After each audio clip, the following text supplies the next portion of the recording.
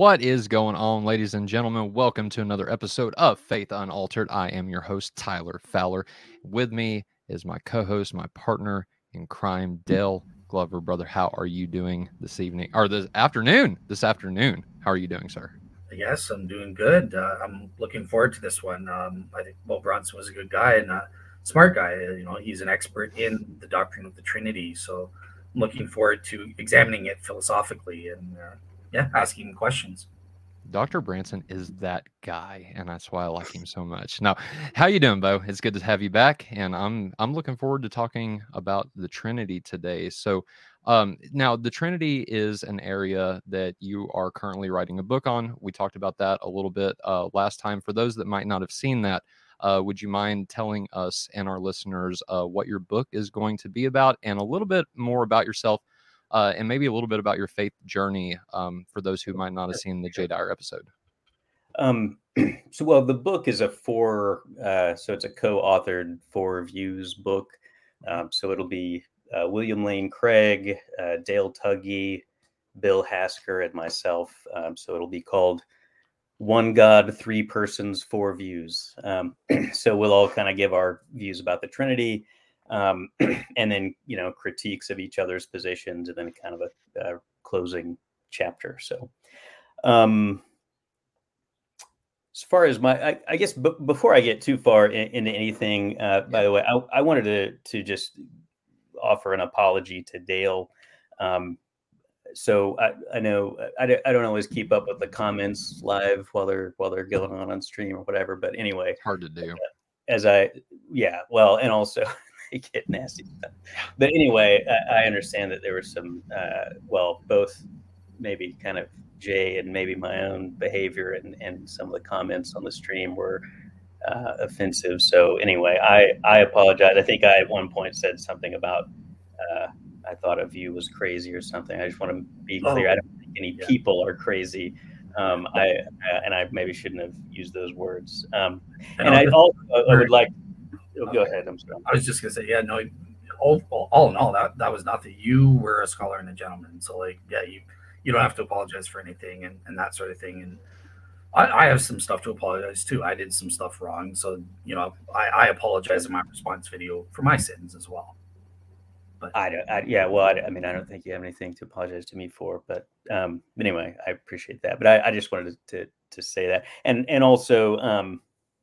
I think maybe the debate crowds do a little more of that. They kind of want blood or something. I don't know if any of those people follow me around, but anyway, if there are any people on the Orthodox people on the stream, I just was reading a quote from our Savior just now, who says, "I say to you that for every idle word men may speak, they will give an account on the day of judgment. By your words you will be justified, and by your words you will be condemned." So I know the internet makes it easy for people to kind of say things they maybe otherwise wouldn't say, but think about that before you sort of carelessly type things. So anyway, as far as my faith journey, I guess I grew up Southern Baptist in Oklahoma. There's a law that everyone has to be Southern Baptist. No, I'm kidding. But I think a lot of people were Baptists of some sort. I had a really good church. I'm really very thankful for a lot of my upbringing. I feel like I got a very excellent grounding in Scripture from that tradition. When I was young and when I was growing up in my church in Oklahoma, it was still very traditional. It was very reverent. We would stand when we would sing out of the Baptist hymnal, and some of those good old Protestant hymns that I still kind of have a fondness for. But as I was getting kind of through my teen years, I guess was when worship was sort of changing all over the country. I think it was kind of becoming more this contemporary, Christian whatever, which was fun. A little bit of that was fine, but I think I started noticing then how in I mean, less so probably in my church, but in a lot of ways, people I felt were sort of trivializing religion in various ways. So I remember all these, people with Christian bumper stickers and things that would cut you off in traffic. Right. Like not really the best. Yeah, I had some Christian bumper stickers at one point in time, and then it occurred to me like, yeah, what if I'm a jerk to somebody in traffic like that?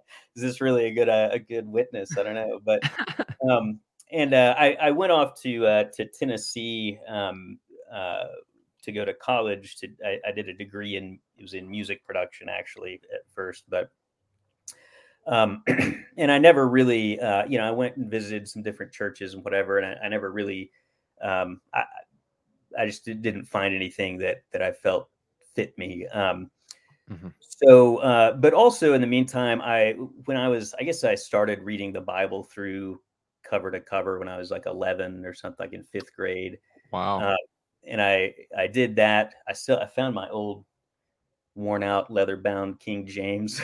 I was a weird kid, so I'd have it out on the playground, at recess, and other kids are running around, and I was, trying to read more of my Bible. But, and I read through it, and then my mom had like a different translation. It was like the NIV instead of the King James or whatever. And it was a study Bible with some notes.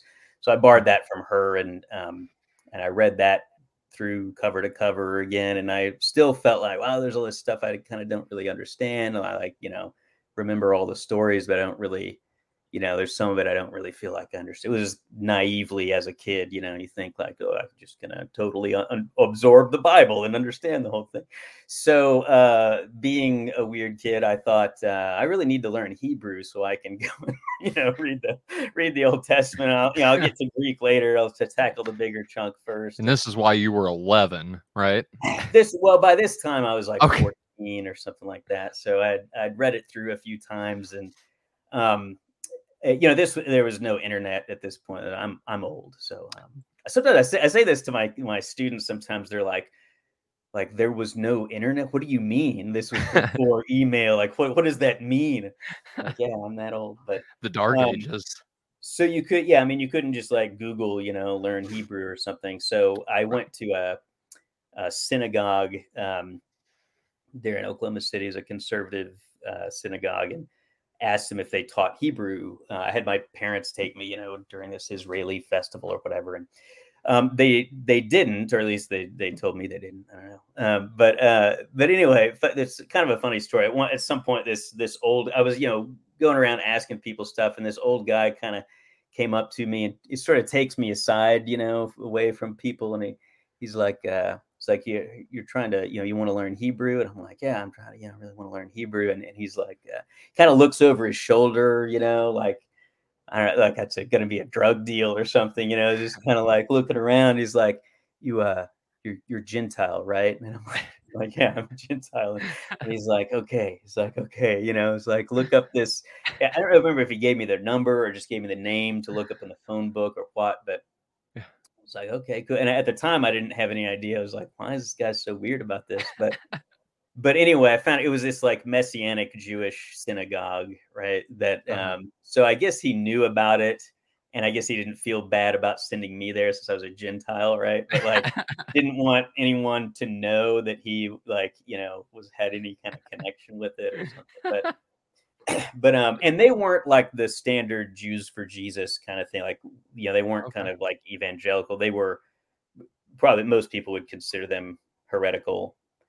I guess I consider them heretical. But anyway, they had some kind of weird views about, they sort of thought Jews didn't need Christ, like a kind of a 2 covenant thing or whatever. But anyway, I went there, I would go there on Saturdays to learn Hebrew, and one of the guys there who really really knew Hebrew really well. Like native speakers from Israel would say like he sounded like a native speaker, and would have a conversation with them. And he would every now and then have these what he called golden calf days, where he would take some verse from the Bible that's like a big deal. Everyone interprets it a certain way, and bases a lot of theology on it, and just go through the Hebrew, like go through the grammar and talk about where this word came from, what its etymology is, and so forth, and kind of say, well, look, you can also translate it this other way. And it really opened my eye. I mean, didn't always agree with them, but it really opened my eyes to like how much the language matters and how much gets lost in translation and so forth. And that then got me into just learning a lot more about Judaism as kind of the background to the New Testament, and I, became very convinced like there's a lot going on in the New Testament that really references contemporary Jewish practices in Judaism at the time, right? Right. That really, changes the meaning of or the significance anyway of what's going on in a lot of the parts of the Bible. Mm-hmm. I also got interested in the Kabbalah and in kind of the mystical sort of aspect of Judaism. Mm-hmm. I read some different books about that, and I started kind of trying to read the New Testament from that perspective and see like, are there sort of Kabbalistic elements going on in the New Testament? And I thought there looked like there sort of maybe were, mm-hmm. But it was hard for me to piece together. I just, I wasn't a scholar. I was still 18 or something by this point in time. So, sure. But at a certain point, and by this point in time I was so once I'd moved to Nashville, or close to Nashville, I started going to the synagogue, an Orthodox synagogue there, a little bit, and they would, which I don't think they should have, but anyway, as a Gentile, like let me come in and study, Talmud, and one of them was well, they were both Hasidic, and one of them would talk about the Talmud, and he would talk about it from kind of a Kabbalistic sort of perspective and stuff, and wow. Anyway, I learned a little bit more about, more and more about Judaism that way. And I guess to cut a long story short, eventually I was in a bookstore in Nashville with a friend of mine who is Episcopalian, and there was a copy of the Philokalia, the first volume. And he was like, "Oh, hey, you'd be interested in this, And I'm like, "What is it?" And he's like, "Oh, it's these, mystical, spiritual writings, from Christians from the first, early centuries." And I was like, "What? Do we have that?" Like I had no, because I really, my concept of church history at that point was just sort of like, we didn't know anything after the New Testament until Constantine. And then after that, it was all crap and downhill so right. I just didn't know anything about church history. And I was like, oh, so I, looked at it, and it was very, it wasn't exactly what I would have predicted, but it was very much like what I was sort of piecing together of like, reading the New Testament in a spiritual sort of Kabbalistic sort of way, but it was, sort of different, but similar.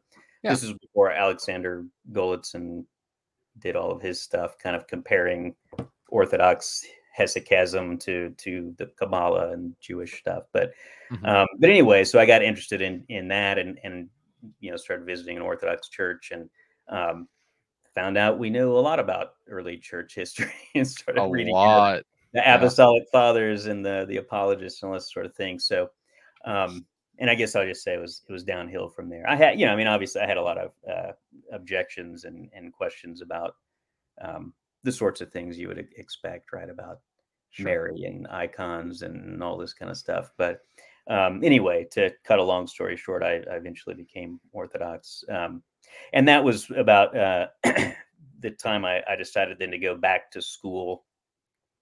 And initially was going to study I did study linguistics, and took some Russian and Greek in college. But then kind of eventually shifted over from linguistics to philosophy and classics. And then I went on to do my graduate stuff just in philosophy at Notre Dame. And nicely at Notre Dame, I met Father Brian Daly, who's a expert on the Cappadocians and just patristic theology in general. So I sat in a lot of his classes, and he was nice enough to co-direct my dissertation. So that's Can't beat that. So I've got a Scribed account, and I was listening to Early Christianity by Father Daly, Oh, and nice. he is very, very informative and breaks it down to where it's just you can just soak it all in because it's layman level, you know what I mean? And given who he is, I mean, you would think it would be almost like academic in a sense, which I enjoy academic works too, but Yeah. it's just lay level, easy to understand, and I was You just say like, listen, was this like an audio? yeah, it's audiobook. Was it him narrating it, or was it someone else? That's a good question. So I would have to go back and listen I'll to have to the look that up. intro. I'd like to have something of him narrating it. Yeah, yeah. But the one thing I have to say this, I sat in on so many of his classes, and he would do this thing where he would have students always give like presentations like all the time.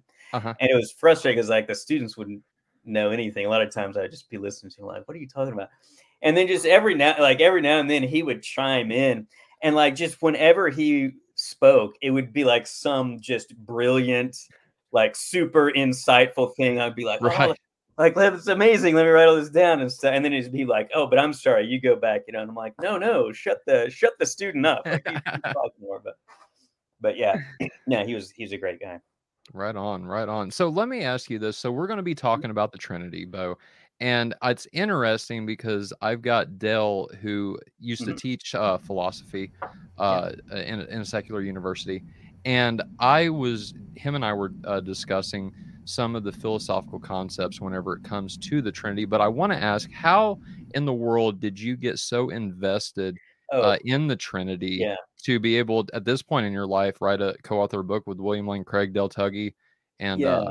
yeah. So that's a good question. So yeah, what happened for me was, yeah, I got interested in philosophy, partly because around the same time I was becoming Orthodox. I had a friend that I grew up with in the same church who was becoming an atheist. And so he and I got into a long, email conversation back and forth, just about philosophy of religion is what it really amounted to. Although neither of us knew much about philosophy of religion at the time, but so that got me interested in it. I met someone who gave me he was a Christian philosopher, and he recommended this book about atheism to me. So I got it and started kind of going through all these arguments and trying to, pick them apart and stuff. But the funny thing about it was, growing up Baptist, the Trinity was not something I ever really thought about much. I thought about like the problem of evil, and I thought about, questions about like, historical evidence for the resurrection and how does probability work and this sort of thing. Sure. Miracles, blah, blah, blah. So I thought about a lot of those sorts of things, but the Trinity was something that just we just didn't talk about in my church a whole lot. Like every once in a blue moon, it would come up, and they wouldn't really say much in depth about it. But anyway, when I started going to an Orthodox church, it's just from start to finish, it's blessed be the kingdom of the Father and of the Son and of the Holy Spirit, in the name of the Father, Son, and Holy Spirit. So it's just all, over and over and over. So it really made me start thinking about it. And then I realized like, I don't really understand this. Okay. So, in my catechism, I asked my priest about it. And interesting. I mean, some people, in my church would say like, well, it's just a mystery, no one really understands it or whatever. But my priest really didn't take that view exactly. He just said like, well, if you're really interested in that, he pointed me towards some of Gregory of Nyssa's stuff and John of Damascus and whatever. So he kind of pointed me to some things to read. And so anyway, I mean, I read those and I couldn't really understand them still. So, and that was also partly what got me to shift from I studied linguistics for a while, as I was thinking about becoming a translator and translating the Bible and the church fathers and stuff. But anyway, that got me more kind of interested in philosophy because I realized that, I could kind of tell from reading the church fathers, I was like, there's something really in depth, going on here. I just don't understand it. And like, maybe if I knew more about Greek philosophy and the terms and I was studying Greek, and I had a one professor who was cool enough to do some independent studies with me in Greek. And as part of that, I translated some stuff from some of the church fathers that hadn't been translated. So at that point in time, Basil's 9th homily, that's basically about the problem of evil, Wow. hadn't been translated. So I translated that and some other stuff. And one thing that I realized, and then I would look at some things that had been translated, but I'd look at the Greek, and what I realized pretty quickly was the translations in the Nicene, post-Nicene fathers, big set, are pretty bad. And in a lot of cases, what I realized was happening was that the church fathers were using very precise technical terms taken from like Stoic philosophy or Neoplatonic philosophy, and making these, like detailed arguments, but the translation just made it sound like poetry, because they just translated. They didn't translate the technical terms as, what they were technical terms for. They would just translate it however. And so you'd read it in English and it would just sound like gibberish, right? But you'd, read it in Greek and it's like, oh, okay, wait, this is a really, careful argument that they're laying out. So I was always, anyway, it just got to be something I started to kind of be obsessed with, I guess. And so I went through, and actually when I went to grad school, I wasn't thinking about doing like ancient philosophy. A lot of people figured because I did classics in Greek, like I would want to do Greek philosophy, but I really wanted to do just like analytic metaphysics and logic and philosophy of religion. But going to Notre Dame, you have to study a lot of history anyway. And so it kind of got me back interested in the history again too. And I guess, to cut a long story short, by the time I had to decide what I was going to do my dissertation on, at one point I was thinking about just doing like Gregory of Nyssa's metaphysics, just kind of going through a lot of, here's his views about universals, here's his view about time, here's his view about this. And then this might sound funny, but I realized that it would actually be easier to just do it on the doctrine of the Trinity, because I wouldn't have like time and a lot of other stuff that, it would be more sort of focused. Yeah. Actually, one of the things that happened, I really was not going to do. I got kind of more interested in history of philosophy, but I wasn't going to do anything with the church fathers. But I just randomly in the Notre Dame library came across. I literally just like stumbled across. There was a journal article that was like the new issue of the journal, was just sitting out, and I just saw it. And it was like a paper on Gregory of Nyssa on universals by Richard Cross.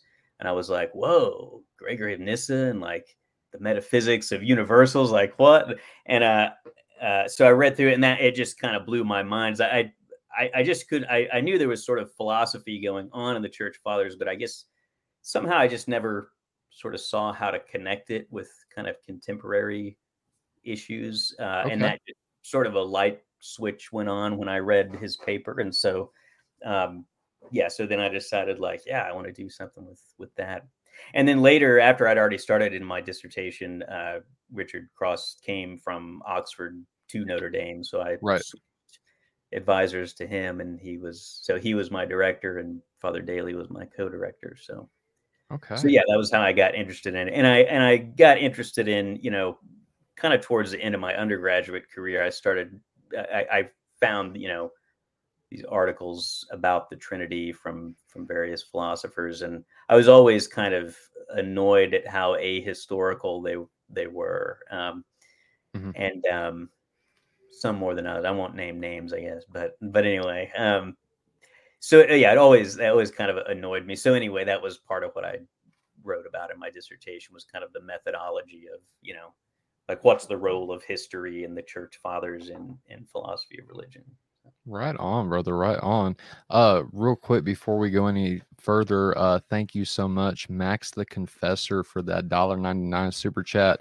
He says, and I might butcher this, Bo, so correct me if I mispronounce the Saint Macarius. Yeah, Macarius. Yeah. All right. Must have blown young Beau's mind. Yeah, actually, that first volume of the Philokalia blew my mind. And actually, the funny thing, my nephew is becoming Orthodox now, and he just got a hold of a copy of the Philokalia, and he sent me a text the other day, and he was like, "This is so awesome!" I was like, "Yeah, that's what got me." So I just downloaded it on Scribe last night, and so they have with that subscription. There's a whole Scribe's library is vast. I love it. I actually traded out Audible for Scribe just because of the content that they have on there, and you don't have to buy every book, even with a membership, right? So, but yeah, I downloaded the Philokalia last night, and it's good. I can't wait to dive into it. But all right, Beau, so what we have going on today, I know we're still kind of in the introductions, but I know that you're going to present a presentation about, you're going to lay out some of the, more known models of the Trinity. We're going to focus and kind of sub-focus in on William Lane Craig's view of the Trinity, so Trinity Monotheism, which the reason we're doing that is because that's what Dale holds to. That's his model of the Trinity. And I want to get some interaction between Beau and Dale on this subject, because I think it's a good topic to kind of dive into. I mean, I love the Trinity, and I've always been just infatuated by the concept of God in general. And so what makes God God? Who is God? Those types of things. And so, Beau, I do have a couple questions that I would love to ask you before you do get into your presentation. But before I do that, Dale, is there anything that you want to comment on before I get into those questions about Beau's introduction? No, I think he was pretty thorough and stuff. So yeah, ready to get into it. All right. So I've got a question about orthodoxy then. I hear in, Protestantism, whenever I talk to different Protestants, I've heard a few now, and I used to say it myself, that belief in the Trinity is an absolute essential for salvation. And so that's really my first question, Beau. Does Orthodoxy teach belief in the Trinity is a necessary element of the faith for salvation? Yeah. Well, so one thing, let me preface this by saying I'm a layman, so I don't really speak for the Orthodox Church or anything. Sure.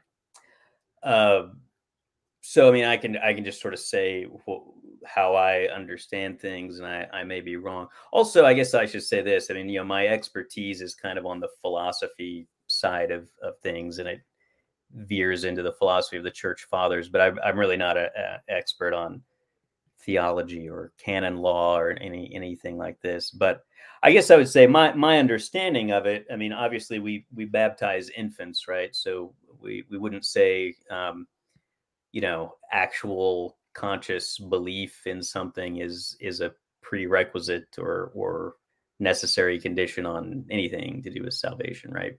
Okay. So infants can be saved, right? People with adults with mental disorders or something can be saved. So yeah.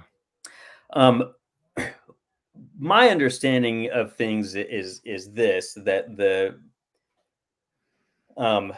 the sin of heresy is the sin of pride, right? So the problem with heresy is not that you don't understand something, or that you need to understand something or have a certain belief or whatever. The problem is when you think that you do understand something, and you think that you understand it so well that you understand it better than everybody else.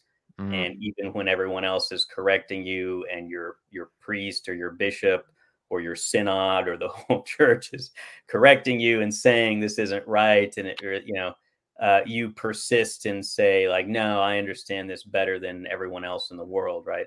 So think about someone like Arius, right? That what Arius did. Arius didn't say like, oh, I just don't feel like I understand the Trinity, right? He started preaching certain things, and his bishop told him, that's wrong. That's not what we teach, right? And he was like, well, I'm still going to preach it anyway, right? And then they had a council, and all the bishops and priests in the council said that was wrong, and he was like, I don't care, I'm just going to go somewhere else. And they deposed him, so he just moves to the Middle East, and he's like, okay, I'll just go here and preach. And then the entire world got together in an ecumenical council, and said, like, 99% of the bishops there were like, no, this is wrong, this is the right way. And they were like, I'm still going to teach it, right? So that's the problem with heresies, when you believe that you totally understand something and that you understand it better than everyone else. And so, I don't think that you need to like understand the Trinity to be saved, as far as I understand it. Okay. All right. I appreciate that. So my second question then is, so I listened to a few lectures from Inspiring Philosophy, Michael Jones. And so say that again, Dale. Oh yeah, go ahead. I just quickly butt in that, just very quickly, but just from my view, because this is something I talked about in my debate with Dr. Dale Tuggy when I wanted to ask him, is the Trinity an essential belief or not? And as a Protestant, I think it is. Obviously, understanding the philosophical model, that's not essential, right? We can have differences on that all day, but I do think that affirming the deity, or I have a way of phrasing it when we get to it, that is necessary. If you don't, you're not a Christian. This is why we say Mormons are not Christians. And there's nothing like that for the Holy Spirit, but I think it's implied. If it's important for one person of the Trinity, then it's important for all of them. So that's all I wanted to say, Tyler. So sorry, go ahead and do your plan there. So no, I appreciate the clarification, and I look forward to elaborating on that a little bit more whenever we get to it. But like I was saying, so in prepping for this, I was listening to a few things by Michael Jones, and he basically breaks down the concept of Second Temple Judaism in describing monotheism. He actually says that, look, Second Temple Jews didn't believe in monotheism; they were more of a monolatry type understanding. Now, granted, Second Temple Judaism, I don't think, and correct me if I'm wrong, Beau, but this is not monolithic, right? There are many or a few different views within Second Temple Judaism. But is that how the average Jew may be described? Instead of monotheistic, only believing in one God and no others, they would have more of a monolatry view, whereas they believe in multiple different gods, like they acknowledge their existence, but they only worship Yahweh. Right. So this also means a little outside my expertise, but I have read a decent amount in that, and I'm convinced that. So, well, first let me say this. I guess there's a distinction we need to make. So,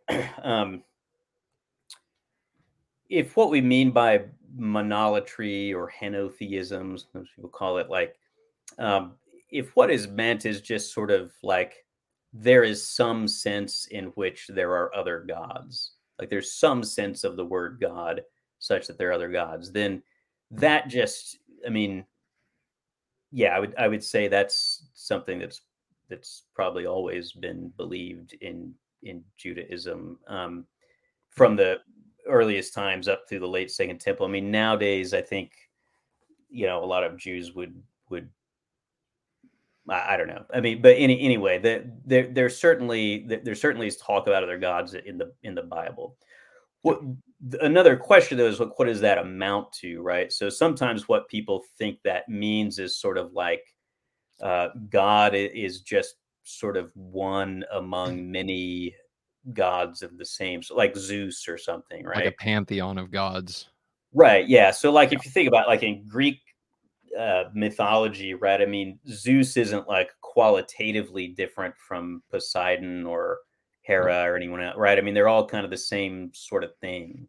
And that I don't think was ever. Well, I mean, who knows? In ancient, I can't speak to ancient Jews, but certainly by the time of the Second Temple period, I don't think you have that sort of view. Like Philo is a good example of. He has a discussion of this where.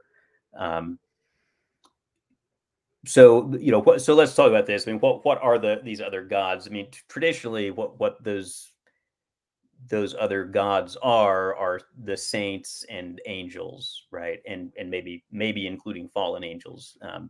So that's why you get things like with Deuteronomy 32:8 or whatever, where in the Dead Sea Scrolls version, which scholars all think is probably the original, it just says God divided the nations. So after the Tower of Babel, right, he divides the nations according to the number of the sons of God. Mhm. And in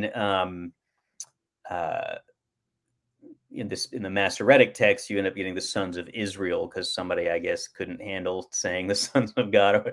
Right. But in the Septuagint, it just translates it as the angels of God instead of the sons of God, because it's kind of like they wanted to make sure that's the concept, right? Like people don't misunderstand it as sort of more polytheistic. Mhm. So Irenaeus says this too, like when it says God stands in the congregation or the synagogue of the gods, and in their midst he judges gods. Irenaeus says, well, God. So Irenaeus says God in that verse is Christ. So his God stands in the synagogue of the gods is the church, right? So that's the saints, and in their midst he judges gods. The gods he judges are the fallen angels, right? So Interesting. God Yeah. stands in the congregation of the gods, and he judges the gods. Mhm. So like, yes, there's certainly other gods, right? But the question is kind of what are those? And Michael Heiser's dissertation, I think, does a really good job on this. You can find it online. You can download it. Because a lot of scholars have wanted to say that there's this progression from in ancient times, Jews were polytheistic and they just kind of had this special relationship with Yahweh. Yahweh was like their God, but there's a bunch of other gods. And then they kind of evolved over time to where by the end of it, they were like strictly super monotheistic and other gods don't even exist. So they go from kind of other gods to those gods are false gods and they're demons, and then they just don't even exist. And Mhm. Heiser basically goes through and shows that like the whole argument that people give is just circular, that there are texts, that there are super monotheistic sounding texts from as early on as you want, and there are polytheistic sounding texts as late as you want, and in the Dead Sea Scrolls and so forth. So he shows that people just kind of interpret away the verses they don't like, but I think there's not really any particularly good evidence that there's a big progression. But certainly by the late Second Temple period, like I said, in Philo's big issue is the monarchia. So he just says there's only one God that is uncreated and unoriginate, right? Okay. And that's in the Bible too, right? I mean, so you have Yeah. this talk like, let the gods who have not created the heavens and the earth perish. Right. Right? So there's kind of a sense in the Old Testament that there are, in some sense, these other gods, which, like Heiser talks about, right, really just sort of means spiritual beings, right? Right. But there's only one that is self-existent and uncreated and so forth, and has kind of created the other, the angels and saints and so forth. So. Yeah, I like what you said at the beginning of that answer. There's a qualitative difference between God and all other gods, right? Plural. Yeah. I do like what Heiser says. Yahweh is an Elohim, but not all Elohim. In defining what Elohim means, Yahweh is an Elohim, but not all Elohim is Yahweh, right? Yeah. And I really like that aspect, especially given that even Samuel, and I think it's Mm-hmm. Second Samuel, is defined as an Elohim, and so basically it's an Oh entity yeah. in the unseen realm, right? Yeah. Yeah. Um, but yeah, I learned a lot from Heiser. We were this close to having Heiser on the show. Oh It man. was Yes, it was he. So this was before he was even diagnosed with cancer, Yeah. and I think it was sometime in July, if I'm not mistaken. We had him scheduled to come on, and then that's whenever he was diagnosed, and he canceled all interviews at that point. I know he did a couple later on, right there Yeah. toward the end. He was doing a couple shows, but we never could get him back on, and so then that happened. But yeah, I was kind of bummed. But I know a lot of people loved Heiser, and I Yeah. was really appreciative of his work. He really Oh helped me yeah, out. no, it's a And great loss. yeah, and applying that now to the Orthodox view, of the divine council, it's Mhm. like he was there, man. He's Yeah, rediscovering yeah, that truth, and it just yes, so yeah, uh anyway. Okay, Mm, so yeah. yeah, go ahead, Bo. Oh no, I just was saying he left a lot of great work, though. I'm appreciative of his work. Yeah, yeah, I can't wait to see, people just take that up and see where it goes from there. So, all right. So all right, I'm going to start transitioning into a little bit more Trinitarian Hmm. nuanced questions with this. And so I hear a lot of talk, and I listened to your symposium Hmm. with two other gentlemen, and the Hmm. concept of divine simplicity is, it almost seems like a critical uh, notion in this discussion, whether one holds to divine simplicity or not. That's going to kind of formulate your view and eliminate other views that may not, incorporate this concept. And Hmm. so my question is, how essential is it for us as Christians, Protestant, Orthodox, Catholic, whatever, how essential is it for us to hold to the notion of divine simplicity?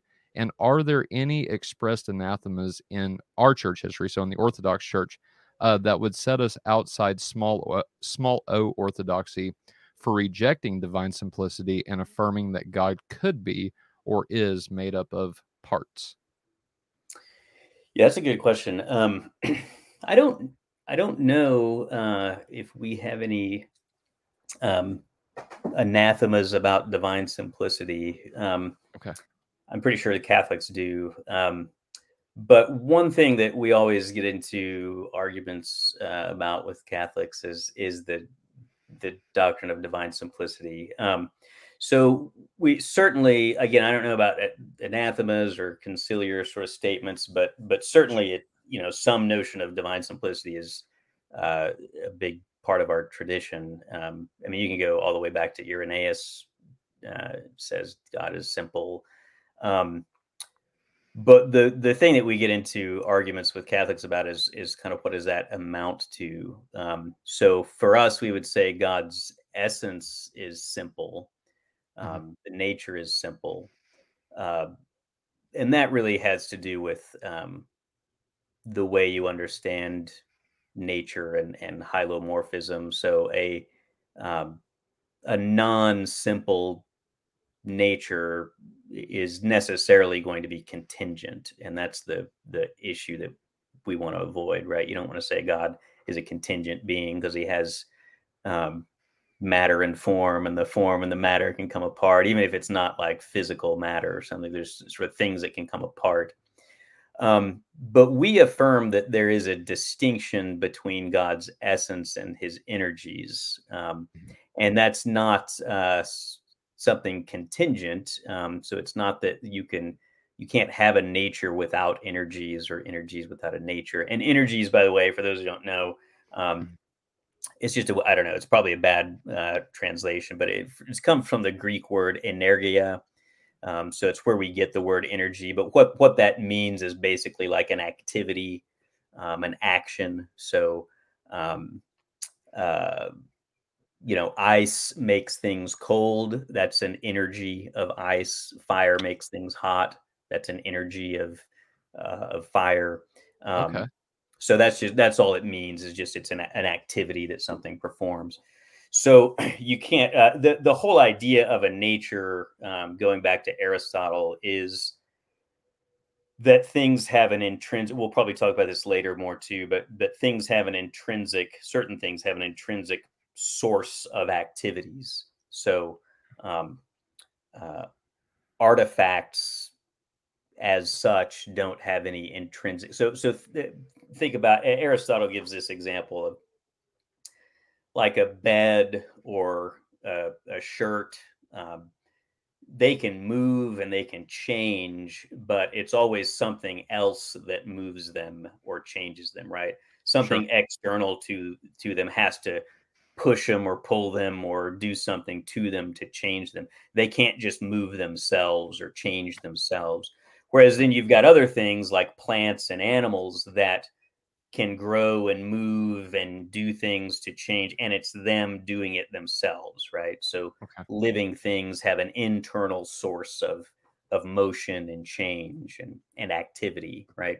So that's the concept of a nature, is just that it's just a something that's an intrinsic or internal source of activities.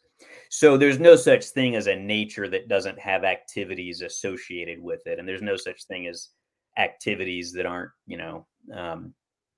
uh, being done by something that has a nature, right? Sure. So they're connected, but they're not just, one's not reducible to the other in Orthodox thought. Like we would say there's a distinction. And so the upshot of that, the reason it's important is because, like Saint Basil says this when he's arguing with Eunomius, he says, look, God is, God's act of creation is not the same thing as his foreknowledge, and his mercy isn't the same thing as his justice, and his all these things are different. The things that God does are various. There's multiple different things that God does, but his nature is simple, but the energies are multiple. Other people say that the energy is actually singular, but it has multiple effects. But anyway, however you think about it, the point is, Catholics tend to, following Aquinas, like not want to make that distinction. So they'll just say that God's foreknowledge is his act of creation, and that is his essence, and so forth. It's all kind of identical. And so they call us polytheists. So because but really, I think, there's been a lot of criticisms of the doctrine of divine simplicity in contemporary analytic philosophy, and I think some of those criticisms, anyway, are pretty good, and I think you need something like the essence energy distinction. But we would say that God's essence is simple, his nature is simple, but his activities are multiple. Okay. All right. Fair enough. Dale, did you have a comment on that, or a follow-up question? I guess just to clarify for the audience, because philosophy there are two different types, right, of nature. So there's the thing referring to the individual essence, and then there's a kind nature. So did you want to just kind of like describe what's the difference there and how that relates at all? Or By individual essence, you mean like a Leibnizian sort of essence, or? yeah, it's the I. Okay, sure. So yeah, this is important. So something like Plantinga uses the word essence to really mean what people sometimes call an individual essence or a Leibnizian essence. So that would be a set of properties that are necessary and sufficient for being identical to a particular individual. So in that sense, I have a different essence from Dale, and Dale has a different individual essence from Tyler, and so forth. So that's the properties that kind of pick you out as a unique individual in any possible world. What people sometimes call a kind essence or an Aristotelian essence. I don't know if that's the best term for it, but anyway, that would be just the properties that are necessary and sufficient for being a member of a certain natural kind. In other words, a natural sort of grouping of things. So, for example, traditionally, let's say being a rational animal is necessary and sufficient for being human. So that's a kind essence. So we all have the same kind essence. But I will say that actually is different from really like Aristotle's actual view, which is that a nature is just a source of activity, right? And I think that is something that confuses people too sometimes, because they want to treat nature like it's just kind of a list of properties that are necessary and sufficient for being a member of a kind, and they don't quite get that it's, strictly speaking, Aristotle just thinks there has to be something to explain the fact that certain powers are kind of clumped together. And that's what he calls the nature. I can talk more about that if you want. But he then argues. So then the question is, what is a nature? And there, he goes through there. There are people who thought that the nature of things was its matter. So it wouldn't be a definition, right? The nature, because the source of motion. If you're a materialist, you think the source of motion is really just the matter, right? Aristotle thought it was the form, and that kind of presupposes his hylomorphism. He thinks everything's kind of composed of matter and form. So for him, the big question is sort of, is nature matter, or is nature form, or is it both of them together? And so Aristotle eventually kind of argues that the nature of things that have natures is their form. But that's something he argues for, not just kind of, it's not just sort of the definition of nature. Also, what that means is every nature, Aristotle thinks that every nature is an essence, but not every essence is a nature. So an artifact has an essence, but it doesn't have a nature, at least qua artifacts. So like a bed, qua bed, doesn't have a nature. Its nature is just the nature of the wood that it's made out of. So for the artifact, the matter is the nature. For an organic living thing, the nature is the form. So every nature will be an essence, but some things have essences but don't have natures for Aristotle. Gotcha. Thanks so much. Yeah. Right on. We did. So Max the Confessor coming in with a $9.99 super chat. Yeah. What's Beau's view on the Neopalamites who speak about the energies as relations, extrinsic attributes, and the scholastic doctrine of no real relations between God and the world? And I clarified that he meant God there. Yeah. He says relations, extrinsic attributes. Yeah, I don't know. I feel awful because someone spent $10 on this.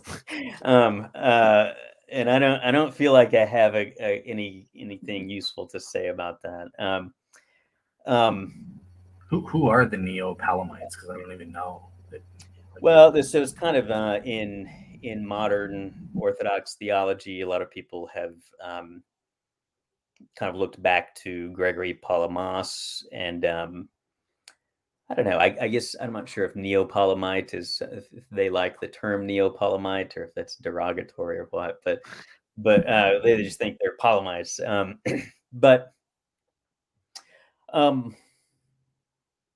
Yeah, I don't know. I don't think the scholastic doctrine of no real relations between God and the world is as bad as some people have claimed. I mean, I think there's problems or that disagreements we would have, but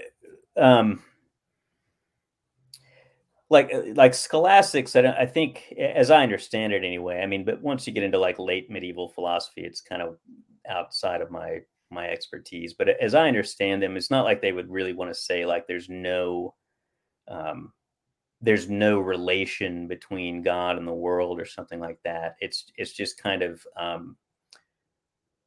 it's just sort of the direction of things. So what they'll usually say is something like that, whatever relation you want to talk about between God and the world, it's not real on the part of God, but it's real on the part of the creature. And that just has to do with their way of understanding relations as they don't think of a relation as this thing like between two terms. They think of a relation as like a property that I have that sort of points towards you, right? And you have a property that sort of points towards me. And so we have these properties that kind of point towards God, but God himself is just sort of there and doesn't have any changes in himself. So they would say like there are true relational facts about God, and they can change over time. It's just as what's changing is us. An example of that is like once upon a time, my nephew was shorter than me, and now he's taller than me. So it used to be the case that Beau is taller than his nephew. Now it's the case that Beau is shorter, but I haven't changed, right? That's nothing about me. What's changed is him. Right. And so anyway, I think that, in that case, of course, we both have a relation to each other, but you could here's an example of a relation that's real in one person, but not in another. If I was obsessed, let's say I'm old. I don't even know who's cool anymore. Let's say I'm obsessed with Katy Perry or something. I start stalking her and going through her garbage and all this, and so Katy Perry has an extra, stalker now. So that's something that's a fact about her that's changed, right? But she has no idea that I even exist, and she's just going about her day-to-day life, right? So there's not really there's not any property in her that has any reference to me, right? She's not thinking about me or doing things different, whatever. It's me that I've got this property of being obsessed with Katy Perry or whoever's cool these days. So I have a real property. It's the scholastics will say it's real in me, but not in her. And that's just what they say about God, is like God doesn't have any real relation. It maybe is still not,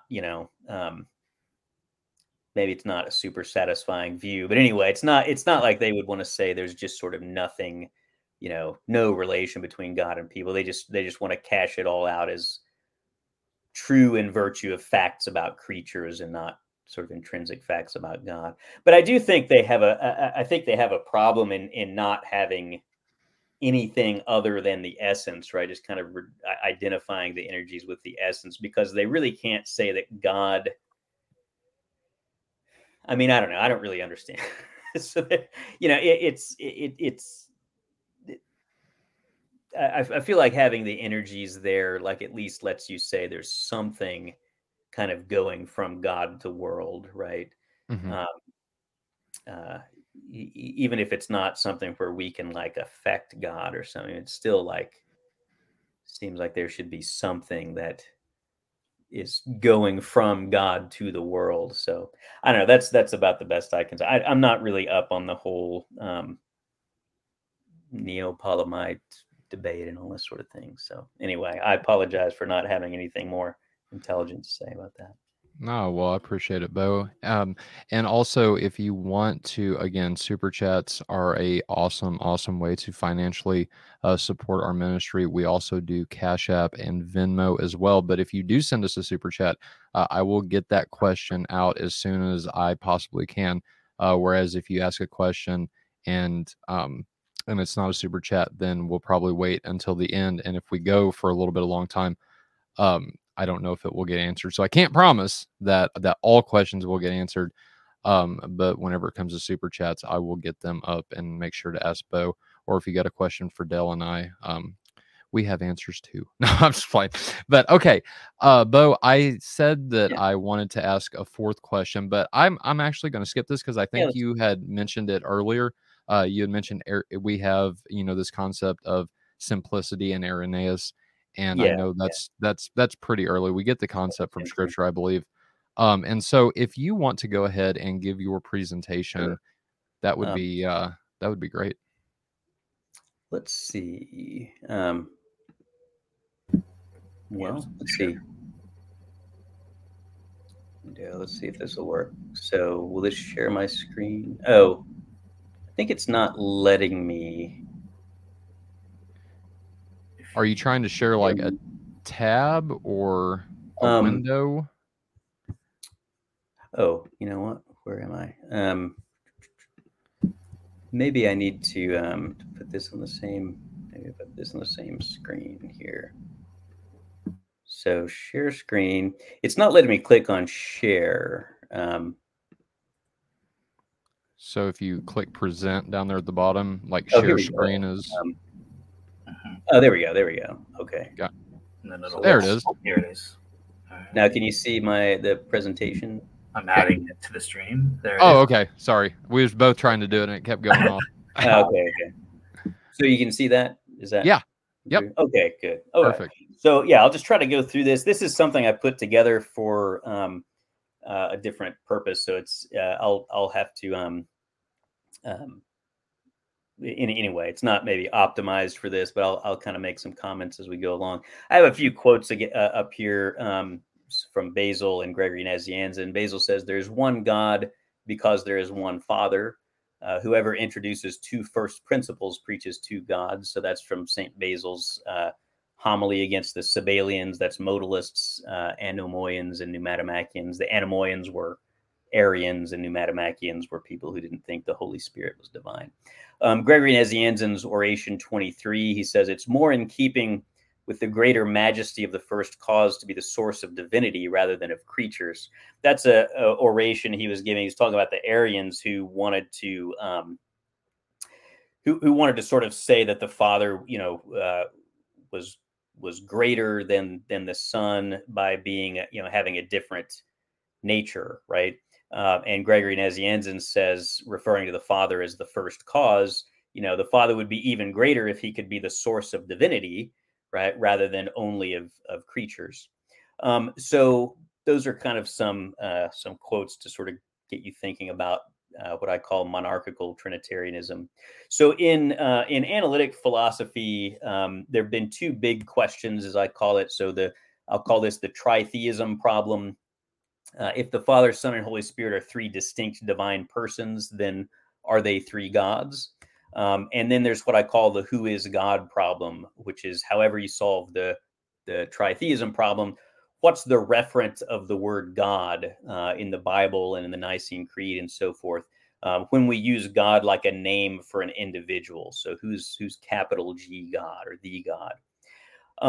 And that's something that really Dale Tuggy has pressed a lot more. A lot of people have focused on the tritheism issue and haven't really addressed the who is God problem, but Tuggy always kind of brings up this issue. So is God just the Father, just the Son, just the Spirit? Is it all three persons together, or all three persons maybe separately, or is there some fourth thing called God? Or is it the Trinity, which is also sort of a fourth thing, or it's a thing that's composed of the three? So just what does that refer to, right? Who is God? And what I call the two big answers, two big questions, two big answers. The answer to the tritheism problem is supposed to be, there's supposed to just be one God, not three. So one kind of desideratum for a model of the Trinity is that it should have the result that there's just one God, right? And the who is God problem, the answer to that is the New Testament consistently identifies God with the Father. And so that's what Tuggy kind of always presses, is that, if you read through the New Testament, it's pretty clear. There are a lot of, his argument is basically, there's a lot of uses of the word God that are kind of generic, and you wouldn't be able to tell from the context who it's referring to. But whenever it's not, whenever you can tell from the context who it's referring to, it almost always is referring to the Father. So you'll see things like, the love of God, the communion of the Holy Spirit, and the grace of Jesus Christ to be with all of you. Even in the phrase like the Son of God, right? You're referring to the Father as God. And he'll admit, that there are some cases where Jesus is referred to as God, but his argument is kind of that the statistical distribution isn't what you would expect from a kind of egalitarian view where all three persons are kind of equally God. So there's maybe 12 times that Jesus gets called Theos. That's the maximum I think anyone claims. Most scholars, I think, say more like 7 of those or something might be legitimate, and they're almost all of them are kind of controversial, except for maybe 1 or 2. So anyway, there's a few times Jesus gets called Theos, and most of those are without the definite article. There's a few that have the definite article. So most of it looks like it's being used as like a predicate and not like a name. There's, again, maximum maybe 1 or 2 times the Holy Spirit gets called Theos, and those are controversial too. But then there's like hundreds of times that the Father gets called Theos, and including with the definite article. And so his argument is just that's not the distribution you would expect if the authors of the New Testament were egalitarians about the Trinity. Even the Nicene Creed, right, says, I believe in one God, the Father. We saw Basil says there's one God because there's one Father, and so forth. So how does that work? So answers to the who is God problem on the two big models in Trinitarian philosophy or analytic theology. The big models that people talk about are social Trinitarianism, which generally says that capital G God is kind of all three of the persons taken together. Relative identity Trinitarianism says that each one of the divine persons taken individually is capital G God. And monarchical Trinitarianism says that it's one of the divine persons, namely the Father, that is capital G God, despite all the persons being fully divine and sharing in the divine nature and so forth. So I kind of have some diagrams here to help people sort of understand this. So relative identity Trinitarianism basically says the Father is not identical to the Son or the Holy Spirit, and the Son and the Holy Spirit aren't identical to each other, but then they're all identical to God. And so how does that work? Is there like a fourth thing called God? Well, it's kind of tricky. And one question here that I'll go through is, what is a God? What does it mean to say something is God or is a God? So on relative identity theories, it doesn't really matter, because if this works, then you just get one of them. Whatever it is, there's just one, right? There's just one God. The problem is that that's incompatible with the standard logic of identity, which says if A equals B and B equals C, then A equals C, right? So on the standard logic of identity, if the Father equals God and then the Son equals God, then the Father equals the Son, right? And so you have to come up with a different kind of logic that rejects standard identity, which is obviously very controversial. And another issue is that there's not really any immediate solution to the who is God problem. So you solve the three gods problem, but you have to do it at the expense of developing kind of a non-standard logic. But I would argue you don't really get an obvious solution to the who is God problem, because there's really no explanation why the capital G God, would refer to the Father in the New Testament on this view and not equally to the Son and the Spirit, right? It's just kind of left a mystery. So that's relative identity Trinitarianism. Sometimes they might, instead of saying, the persons are identical to God, it might be that they're identical to the divine nature. But either way, you get kind of the same problems. Okay, so social Trinitarianism says instead of making the persons identical to God or the divine nature, you've just got this divine nature that is a property that the persons have. So the Father has the divine nature, the Son has the divine nature, the Holy Spirit has the divine nature. And there's, on social Trinitarianism, there's going to be a distinction made between two different senses of the word God. So in a kind of little g sense, right, you can say the Father is God, meaning is divine, right? It's this property that he has, the divine nature. And capital G God is going to be the whole Trinity, right? So you kind of gather these things up together and they form this whole thing called the Trinity, and that's the capital G God.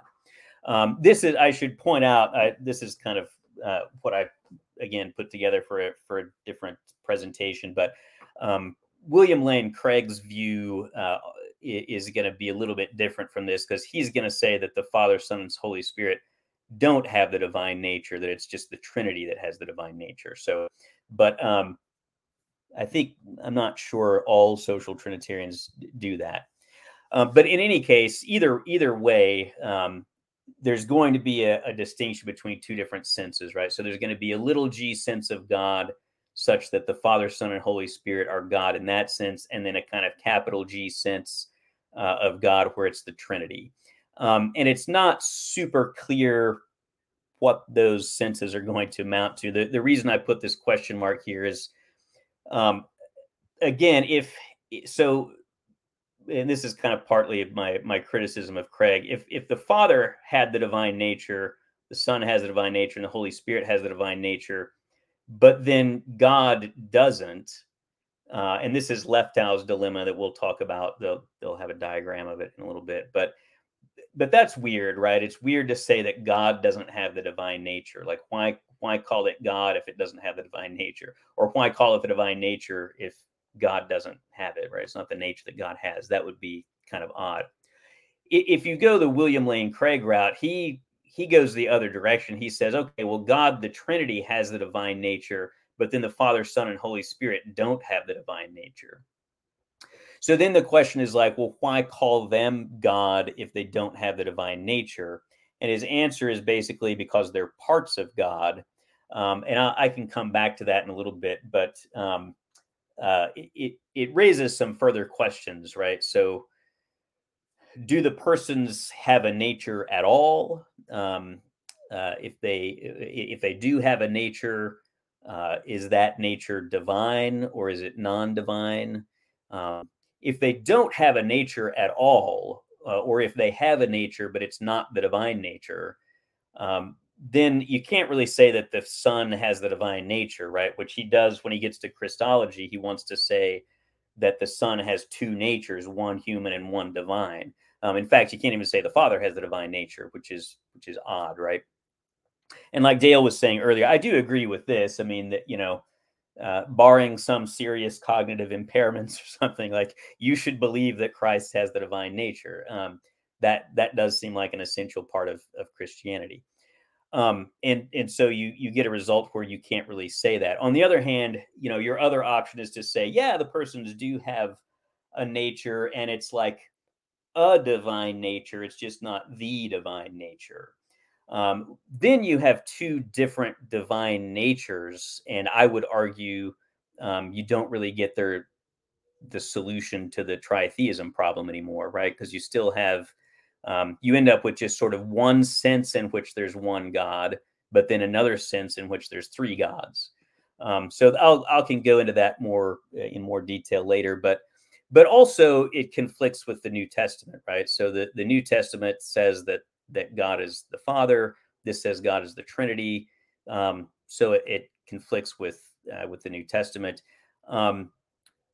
Why is the Trinity the capital G God instead of the Father? Well, you could just kind of leave it mysterious, or you could say, well, the Trinity has the divine nature, but then you get this problem with whether the persons have any divine nature in any sense.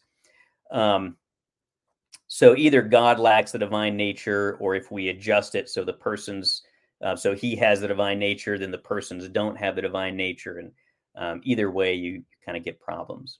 So a lot of times people think that monarchical Trinitarianism sounds really weird. Like, how can the Father be the one God, or capital G God, but the persons are all divine? And so here's the big difference. If this is kind of your standard social Trinitarian view, where you've got the Trinity as capital G God, but the persons all have the divine nature, so they're God in some sense of being divine. Here's the difference between social Trinitarianism and monarchical Trinitarianism. Boom. So there's the difference, right? It's just, we're going to switch the label. Instead of calling the Trinity God with a capital G, it's going to be the Father that's capital G God. So that's really the only big difference. Now you can once you do that, then you can ask the question, like, do we really have to treat the Trinity as a whole as though it's kind of a fourth entity that is composed out of the three, rather than just being shorthand for the three, right? Like in Greek, the word trios just means triad. And basically the result is it doesn't matter, right? You could say that the Trinity is this thing that the three compose, but you don't really need to, because it's not God and it doesn't have the divine nature.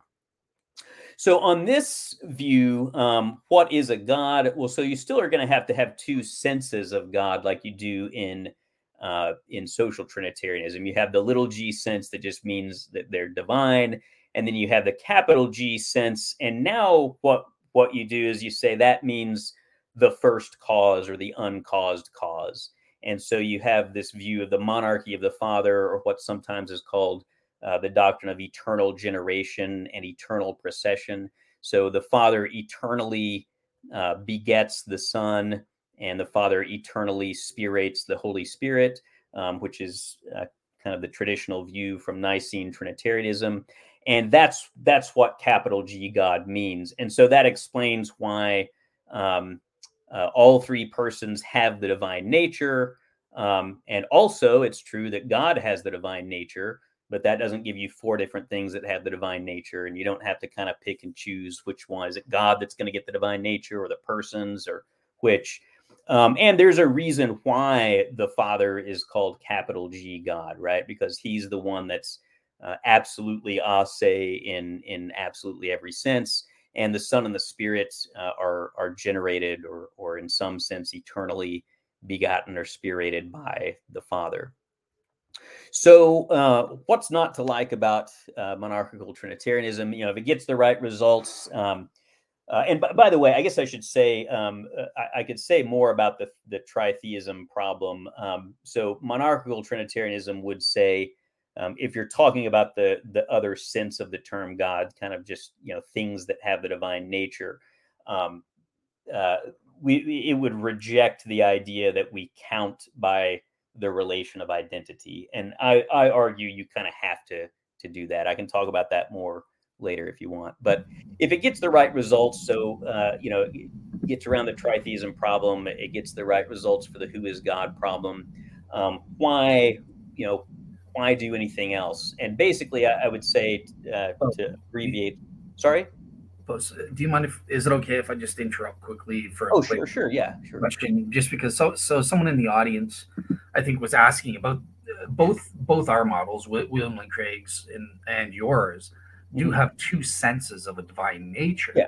So someone not two divine natures, just two different senses of the word God. The senses of the word God. Okay, cool. Right. So I know William Lane Craig uses an example of like a cat, right? The cat has a feline nature, but the cat's skeleton, you could also say it's feline. Did you want to just kind of quickly give that example to explain? Sure. Yeah, I could. I mean, maybe I can kind of up here. So, what Craig does is he says. So again, on Craig's view, he doesn't say the Father, Son, and Holy Spirit have the divine nature. It's capital G God, the Trinity, has the divine nature. So he gives the example of a cat. So a cat is feline in the sense of having the nature of a cat, the feline nature. A cat's skeleton and a cat's DNA are kind of parts or aspects of a cat, and we would call the skeleton feline. We would call the DNA feline DNA, but they don't have the nature of a cat, right? They're just kind of parts of a cat, which is so he talks about what the phenomenon of analogical predication. So basically, univocal predication is when a word means the same thing in two different uses of it. Equivocal predication is when a word means two different things. So, for example, if I can use the word bank in the sense of a financial institution, or I can use the word bank meaning the edge of a river. That's equivocation. Those are two different senses of the word bank. Analogical predication it's a kind of equivocation, but it's not kind of an outright equivocation like bank and bank, where there's just no relation between the two. So feline and feline, in the case of like a cat and a cat's skeleton and a cat's DNA, those mean sort of different things, right? So a cat is feline in the sense of actually having the feline nature. The skeleton is feline just in the sense of being a part of a cat. So it's not like a total equivocation, but it's not univocal either. Awesome.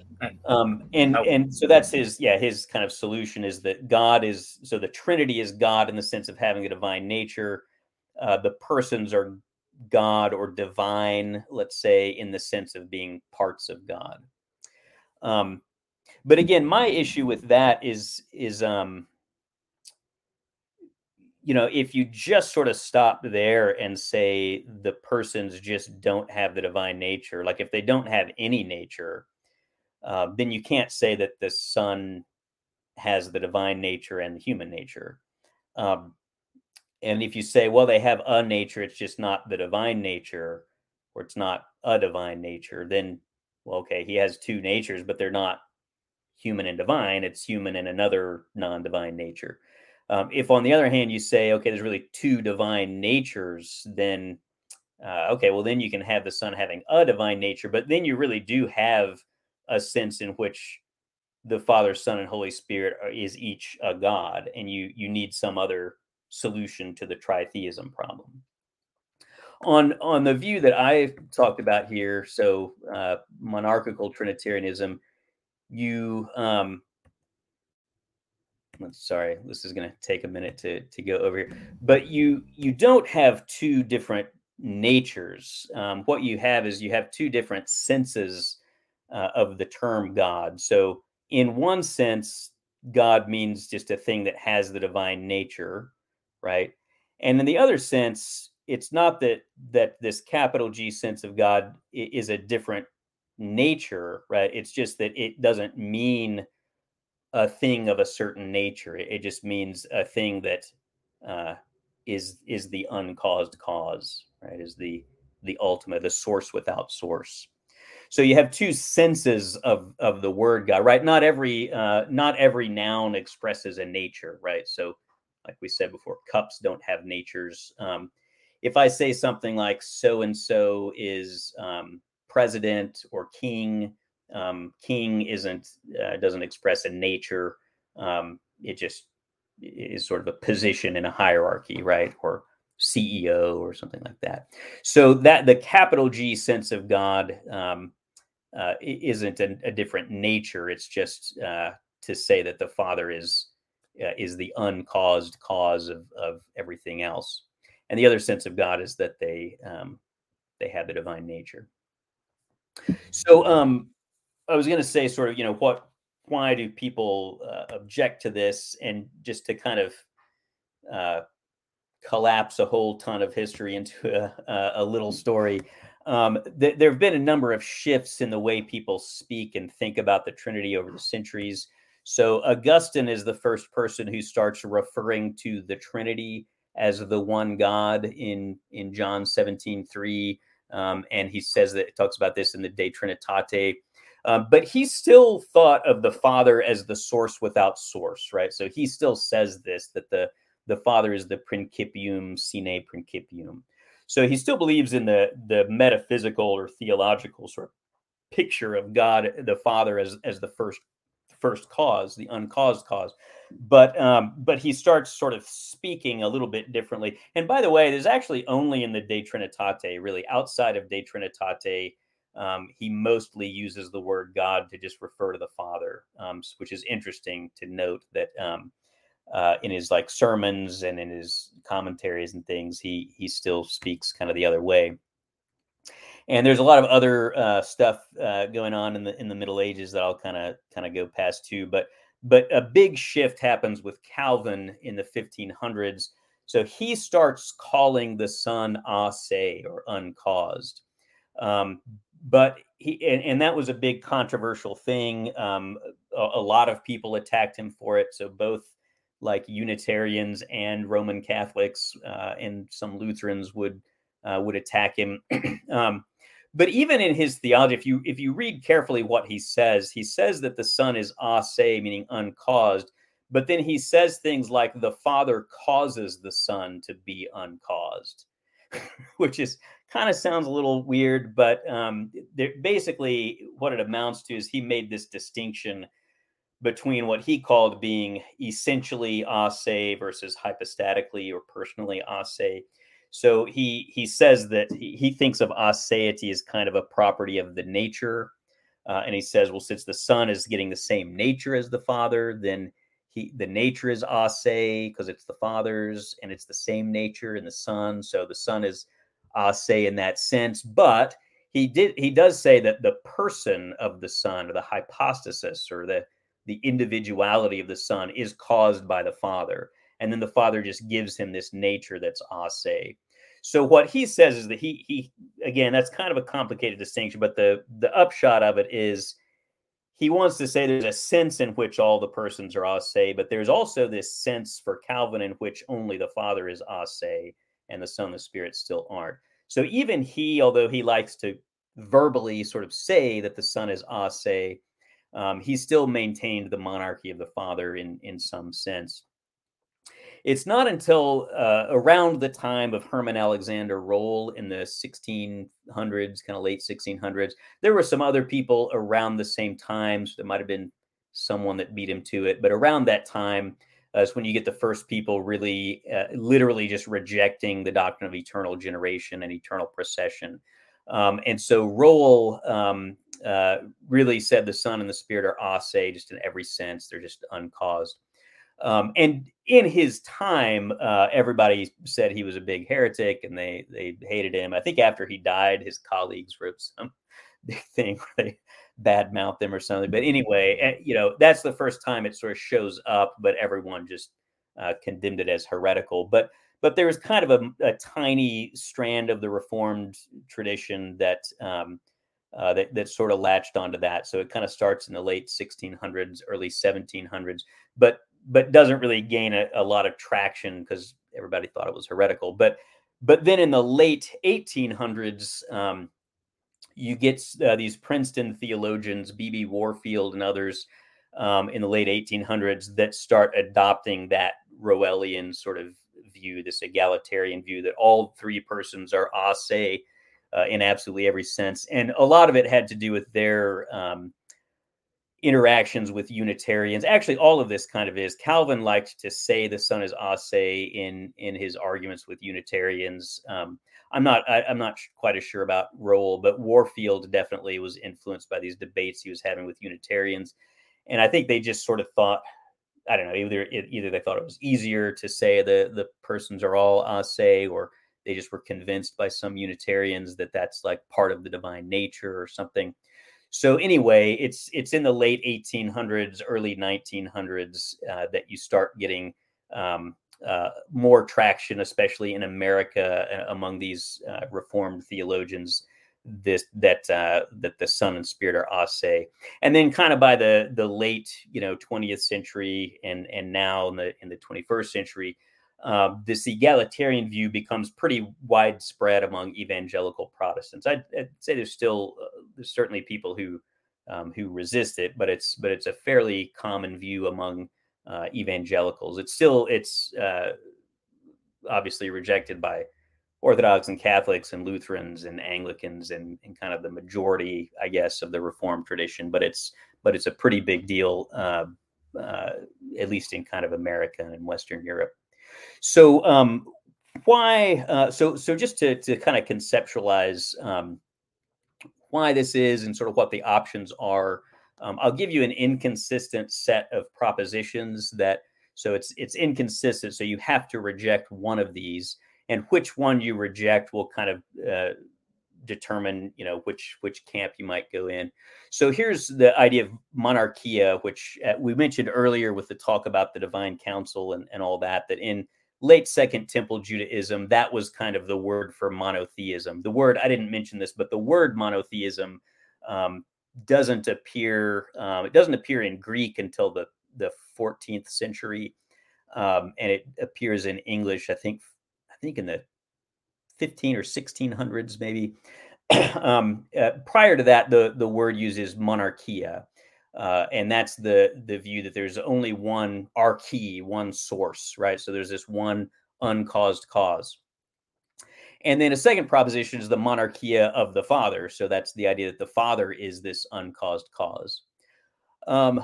Another proposition, let's call this anti-modalism. So the Father, Son, and Holy Spirit are not identical. They're all distinct from each other. If you reject that, then you're a modalist. Let's say anti-Arianism, or the homoousion, that says the Father, Son, and Holy Spirit share the same generic nature. So we talked earlier about the difference between an individual essence and a kind essence. This says they at least have the same kind essence, or ousia, or at least nature. And then what I'll call the eunomian premise. So Eunomius was this kind of infamous extreme Arian who he just said that he didn't even say the Father and the Son are similar or have a similar nature or anything like that. He just said the Father and the Son have just different natures. And he had this argument that aseity, being uncaused, is, he really thought it just was the divine nature. But anyway, you can say it is, or it's part of, or entailed by this generic kind essence of the uncaused cause. So it's not just God's individual essence, it's the kind essence. And so obviously these can't all fit together, right? So if the Father is the only uncaused cause, and being uncaused is part of God's generic kind essence, then the Father and Son and Spirit can't all have the same kind essence because they're not all uncaused, right? If they're all distinct and only the Father is the uncaused cause. So you have to get rid of one of those views. And in antiquity, no one considered rejecting the monarchy of the Father. So whether they were Orthodox or Arian or modalist or what, everybody just kind of took for granted the monarchy of the Father. So the classical sort of Trinitarian view rejects modalism and it rejects Arianism. And of course, they don't question the monarchy of the Father. So they reject this eunomian premise that says aseity is part of God's kind essence. They would say aseity is necessarily one of God's properties, but they would say it's God's individual essence. It's God meaning the Father, right? So they reject the idea that it's part of this generic nature. And so that gives you that classical Trinitarian picture. So you've got, one God, the Father, and then he eternally causes the Son and the Spirit, who are, and they're all God in the sense of having the divine nature, right? If you don't buy that view, right? So the Arian view, the eunomian view, obviously accepts the eunomian premise that aseity is part of God's kind essence, and the eunomians, of course, rejected modalism, and they still accepted the monarchy of the Father. So they were Arians, right? They rejected this claim that the Father, Son, and Spirit have the same generic nature. So the Arian view says, well, you can't give the generic nature to the Son and the Spirit. So for Arians, you've got one God, the Father, and he's got the divine nature, eternally causes the Son and the Spirit. That actually they have a little bit different view on the Son and the Spirit. But anyway, basically the Son and Spirit don't have the divine nature. So a problem here is, in what sense are the Son and Spirit God, right? So you have to have, again, multiple divine natures. And a lot of people don't know this about Arianism because it gets kind of misrepresented popularly. But Arians absolutely said that the Son of God is divine and that the Holy Spirit is divine. Eunomius, who's kind of, again, the most extreme Arian, people were just kind of horrified by Eunomius. He was, thought to be way worse than Arius was. But he has a passage in his writings where he says very clearly, he's like, don't anybody say that I'm, trying to reject the divinity of Christ, or his, his immortality and wisdom and goodness and blah, blah, blah. He says, I'm not doing that. I'm just kind of, distinguishing between the sense in which the Father is divine and the sense in which the Son is divine. So he does sort of want to say that the Son is divine, but again, the problem is it seems like then you have to have a second divine nature. So that's the Arian view. Obviously, you could also be a modalist. Modalists would allow that aseity could be part of the kind essence of the Father and Son. They don't care because for modalists, the Father, Son, and Holy Spirit are just the same thing, right? So that's sort of the modalist view. There's God, and Father, Son, and Holy Spirit are just kind of three different words or names that refer to this one capital G God. But of course, that's the problem with it, is just three different names for the same thing. It's not clear how the Father and the Son could have, how you could say, how Christ could say the Father is greater than I. How the Father can send the Son and the Holy Spirit, but nobody ever says they send the Father, and so on. So So those are kind of the big views in antiquity, because again, in antiquity, nobody really questioned the monarchy of the Father. So you just kind of have to get one of those three sorts of views. So what's happened in recent years, why would you not like this kind of classical Trinitarian picture? What has basically happened is that certain people like Craig and Ryan Mullins and some other people, basically they accept this eunomian premise that aseity is part of God's generic kind essence. So instead of being the individual essence, it's part of God's kind essence. And kind of like in antiquity, just no one thought to question the monarchy of the Father. Today, people don't really think about the monarchy of the Father as much, but everyone sort of knows that modalism has been officially condemned as a heresy, and Arianism has been officially condemned as a heresy. So they kind of have to hold those constant, right? So then if you also accept the eunomian premise, then you basically have to go back and reject one of these things. You either have to say there's one uncaused cause, but it's just not the Father, or you have to say there's more than one uncaused cause. So I kind of call this the three brothers view, that you've got the Father, Son, and Holy Spirit that all sort of in some sense derive from or depend on capital G God, which could be the divine. I label this the divine nature. It could be the Trinity as a whole. So I call that the three brothers view, right? They're all kind of equal, but they're sort of subordinate to this big capital G God that's the Trinity. The problem here is that all three persons, right, even God the Father, are all caused by or dependent on or grounded, whatever language you want to use. But they're all sort of subordinate to some higher thing called capital G God, right? So, really, if you were worried about the Son being like subordinate, right, then this doesn't really help you, right? It just makes the Father also subordinate, right? In addition to the Son and the Holy Spirit. The other way you could go is to say, yeah, the Father is an uncaused cause, but there's not exactly one uncaused cause, right? So we'll just get rid of the capital G God thing, right? And you've just got three. So I call this the three amigos kind of Trinitarian view. So here they're all sort of equal.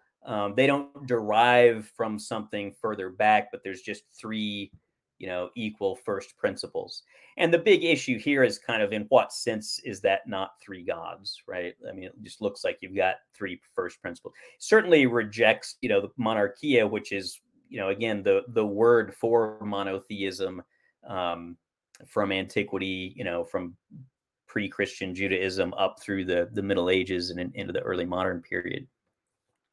So it looks like tritheism. And I'll mention this too. Craig is really unclear about this, and Dale might have kind of a variation on some of Craig's views, but I find Craig really unclear. So he'll say things like, he says the persons are ase because the Trinity as a whole is ase, and they're like parts of it. But normally you think of a whole, and he does use that language that the persons are like parts of the Trinity, which is the whole. And normally we think of a whole as dependent on its parts. So you would think then that God would not be ase. He would be dependent on the Father, Son, and Spirit, who are ase. On the other hand, you could be like a holist about things. So some people do think that wholes, or at least certain kinds of wholes, are more fundamental than the parts. So you could do that, but then you'd just have the three brothers view, right? You'd have God as a whole being ase, but the persons wouldn't be ase. So I find him kind of unclear about that. So also I wanted to mention this, just why Orthodox Christians reject the filioque, which is Latin for "and the Son." So in the West, people, the Pope kind of unilaterally inserted this word into the creed. So when they say the Nicene Creed, they'll say the Holy Spirit. So when we say the creed, the original form of it is the Holy Spirit proceeds from the Father, like it says in the Gospel of John. But in the West, people will say the Holy Spirit proceeds from the Father and from the Son, which is ex patre filioque, and the Son.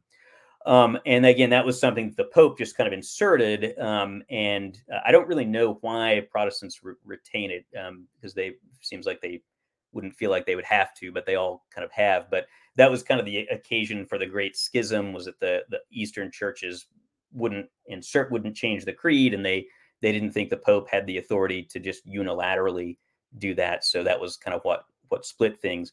And we still use the creed that's from the actual ecumenical councils. And people will always say it's really like an esoteric argument. It gets really complicated. Parts of it get a little bit complicated, but part of it is really pretty simple, which is just in monarchical Trinitarianism, right? You've got the one cause, the one uncaused cause, that's the Father.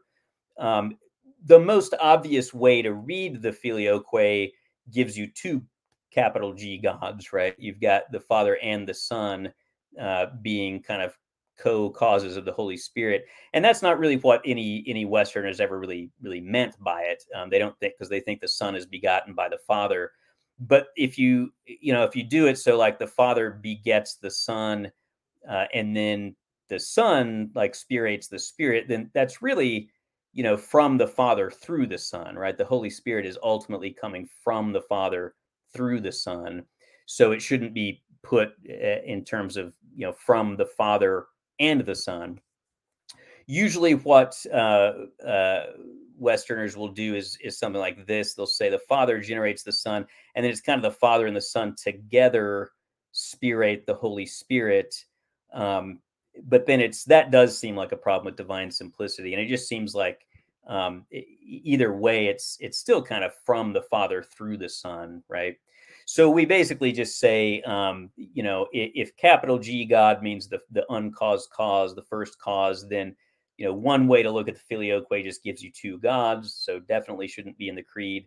And the other ways of looking at it look more like from the Father through the Son. And so it's just kind of not precise. So in Greek, ekporephatai means to go out of, not go through. So it's just not accurate. Shouldn't be in the creed. So I think I'll stop there. I have a few more little slides, but I think that's probably good, because I probably blabbered on for long enough. So I'll stop there and let you guys comment.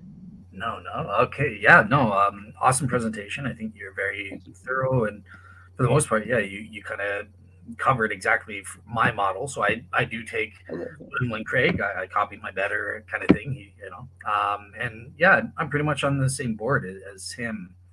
And this, I'm a social Trinitarian. So what is God? The question, what is God? Basically, he's a soul, a single soul that exists a se, or is self-existent, and it has three persons within it. So I think you mentioned this chart, but you never showed it. So let's bring that up here. So the left out thing. There you go. Yeah. So he's right. There are two types of ways that one can be divine. So obviously, for me, only the Trinity is God proper. The Godhead is God.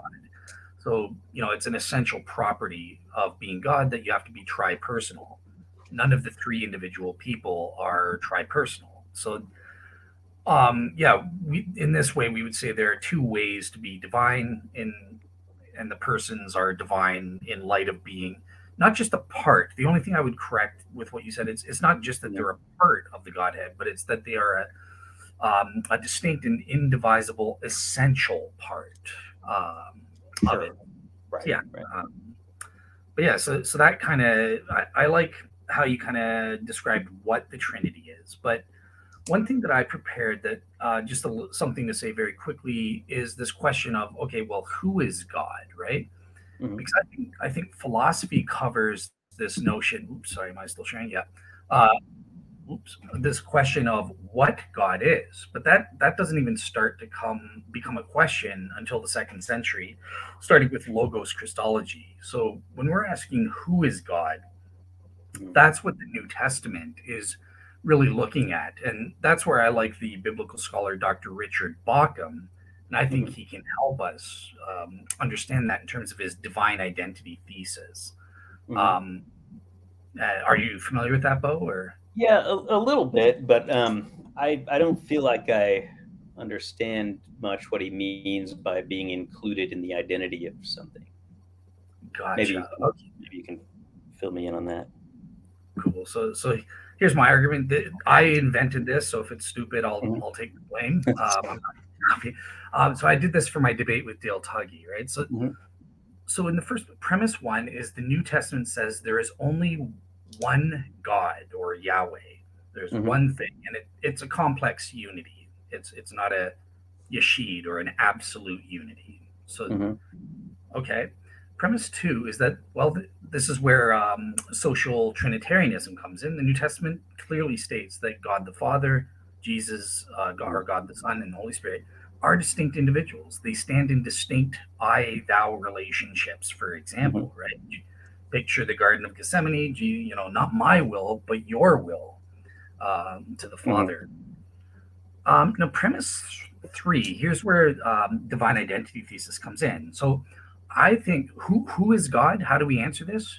Well, who is God is any entity or individual that has one or more that has or shares one or more of the Yahweh identifying features, is minimally a proper, distinctive, and essential part of God or Yahweh. Just to give a bit of details, what exactly is a Yahweh identifying feature? So there, in the first place, there's four things. So one is that there's a distinctive way that Yahweh interacts in salvation history with Israel, right? So things like only Yahweh can save. Well, in the New Testament, we learn Jesus shares that feature. He saves people. There's also his relationship to creation. So there's creational monotheism, right? Only Yahweh created and sustains the universe. So if Jesus shares in that, he's also God.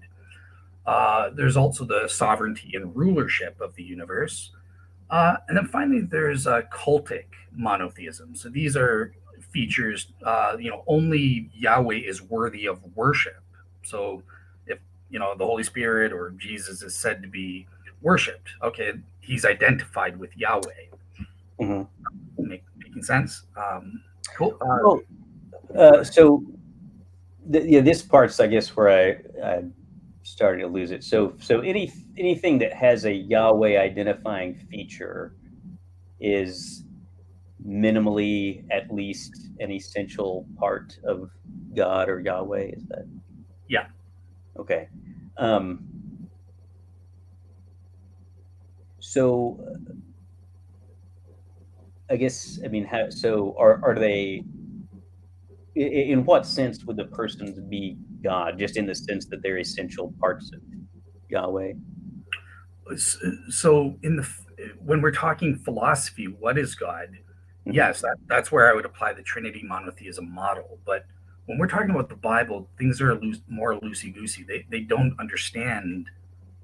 They're not speaking philosophically and that sort of thing, right? So I'm trying to be more loose and understanding of the way they're using the language. And I just think, look, they just who is God? It's anyone that has or shares in these Yahweh identifying features. If you save. So is Yahweh, like in the Old Testament, is Yahweh the Trinity? I think it is, but obviously they identify it as, they use the personal pronoun him, right? So this is where there's loosey-goosey stuff. Yeah. Like no Jew would have thought of the Trinity in 1400 BC. They were thinking mostly of the Father. But again, they're just kind of the way to be consistent with Trinity monotheism is that, like, all they're saying is that, well, he's not only the Father, but it's just we know the Father has Yahweh identifying features, so that's the only thing we think of. Then the New Testament comes and people are kind of figuring out, like, oh my gosh, Jesus also has these Yahweh identifying features. He's also God. Go ahead. So I get sort of the premise, like if something has a Yahweh identifying feature, then it's a part of God, like an essential part of God. I wonder what do you mean by Yahweh identifying feature, or is that just kind of a stipulative definition? Yahweh feature means essential part of it. Yeah, it's any feature that is unique to the divine identity, right? It only Yahweh could have these features. So, like, only Yahweh as a whole could have those features, or yeah, and or a proper, distinctive, essential part of it. Yeah, I guess I find it's confusing because I find it odd to use the word identity. That, like, usually when I think of identifying or identity, you think only one thing could have that property. Yeah, and You're that's using it in kind of a different sense, right? Oh, sorry. What did you say? No, I just was saying you're using it in kind of a different sense than that. Exactly. I'm not being precise because I don't think the Bible was thinking precisely philosophically. I'm just trying to say, well, there is a way, given their language, that it could be consistent with my precise Trinity monotheism model. Like, we can interpret it from how they would have seen it. Mm-hmm. So one thing that I talk about in this book that's coming up is what I call the theophany problem. So it's kind of, partly it's a problem for Unitarians like Tuggy, but I think partly it can be a problem for some other views like Craig's. So in the Old Testament, you get this tension where it says no one can see God and live, right? God says no one can see me and live. But then Moses totally sees God, right? Even sees God face to face. It says God spoke to him face to face, like a man speaks with his friend. And other people says they saw the face of God and so forth. So there's this kind of tension, right? And I think you know about this. I think I listened to one of the things you did with Dale, and in Second Temple Judaism, there's this kind of idea of two powers. That there's this second being that you can see, that's kind of like Yahweh Junior, and there's Yahweh Senior. There's the invisible Yahweh and the visible Yahweh. And in the New Testament, you get interestingly. You don't get any sort of backpedaling on that. You actually get this sort of doubling and tripling and quadrupling down. Like, it keeps saying, no one has ever seen God. No one can ever see God. He dwells in unapproachable light, whom no man living has ever seen nor can see, and so on and so forth. And then it says Christ is the icon of God. It says in 2 Corinthians 4:4, it says he's the icon of the invisible God. In Colossians 1:15, he's the exact image of God's hypostasis in Hebrews. So, and other places too, where it says, no one's ever seen God. The Son of God has revealed him, and in the Transfiguration and in the book of Revelation, he's given these theophanic attributes, right? Like you see in late Second Temple Jewish sources about, Yahuwah and Metatron and these things. So, so if Christ is the icon of God, like in the Bible, it's no one has ever seen God. Is Christ really the icon of the Trinity, though, or is he the icon of the Father? Yeah, I think it's talking about the Father in this biblical text. Yeah. And so who would be the person that spoke to Moses, on Mount Sinai and out of the burning bush, and Isaiah saw sitting on a throne? I believe that was Jesus. Yeah. So Christ is this theophany figure from the Old Testament, right? And then he shows up in the flesh in the New Testament, and on the Transfiguration, he reveals, his glory. So I mean, I guess it seems to me like there's already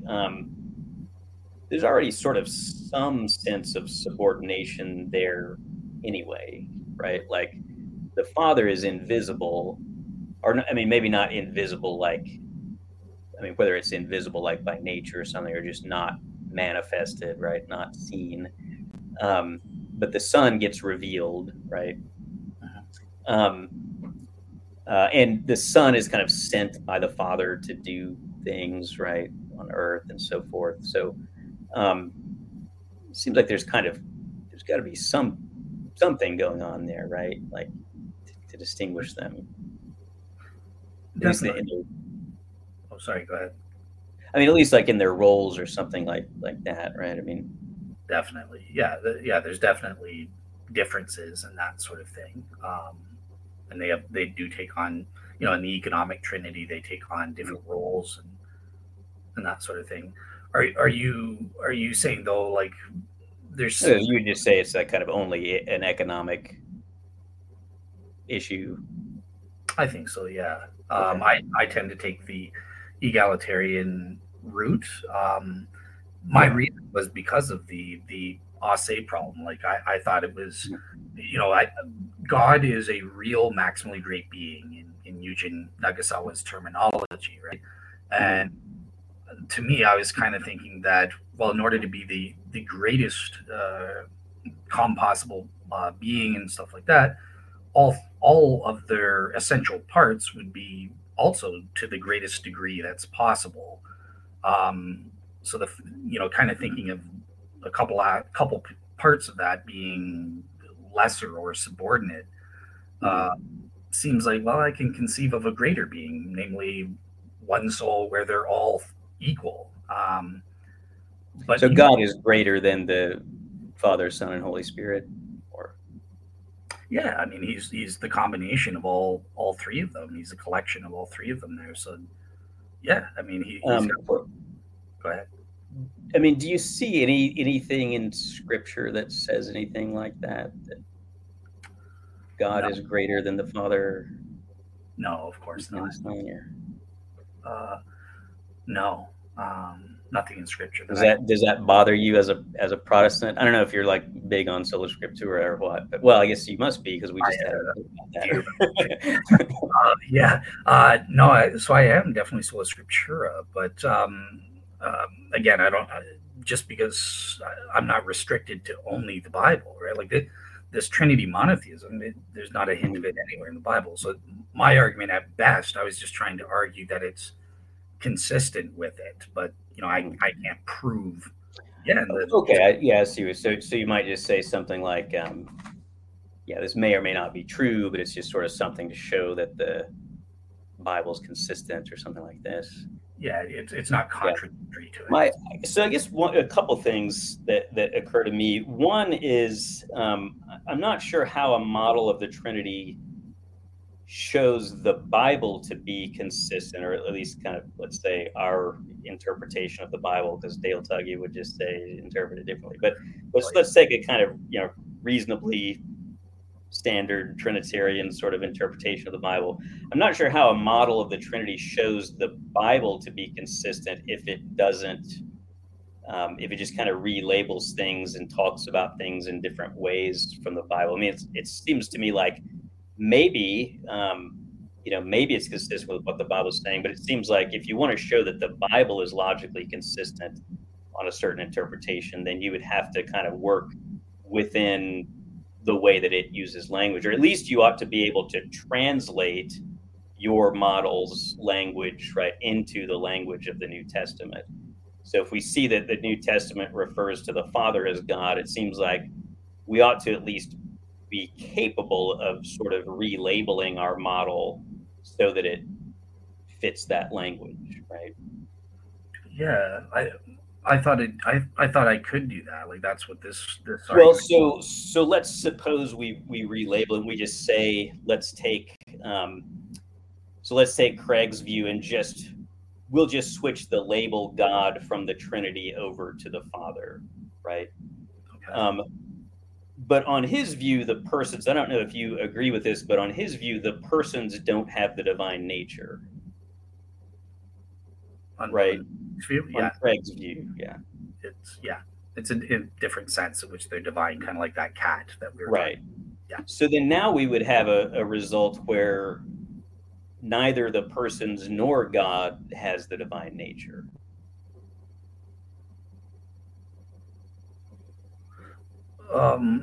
And this is because you're saying the Bible. But if we take that diagram that I had, right, where you've got the Trinity as a whole is capital G God, right, and you got the Father, Son, and Holy Spirit. So we're just going to switch the label like you do in monarchical Trinitarianism, right? So we just switch the label from capital G God being the Trinity to the Father. On Craig's view, right, God, which is the Trinity, has the divine nature, but the persons don't, right? Yeah. So if all we do is tweak it, so, okay, we're just going to label the Father God, now we've got a result where God doesn't have the divine nature either.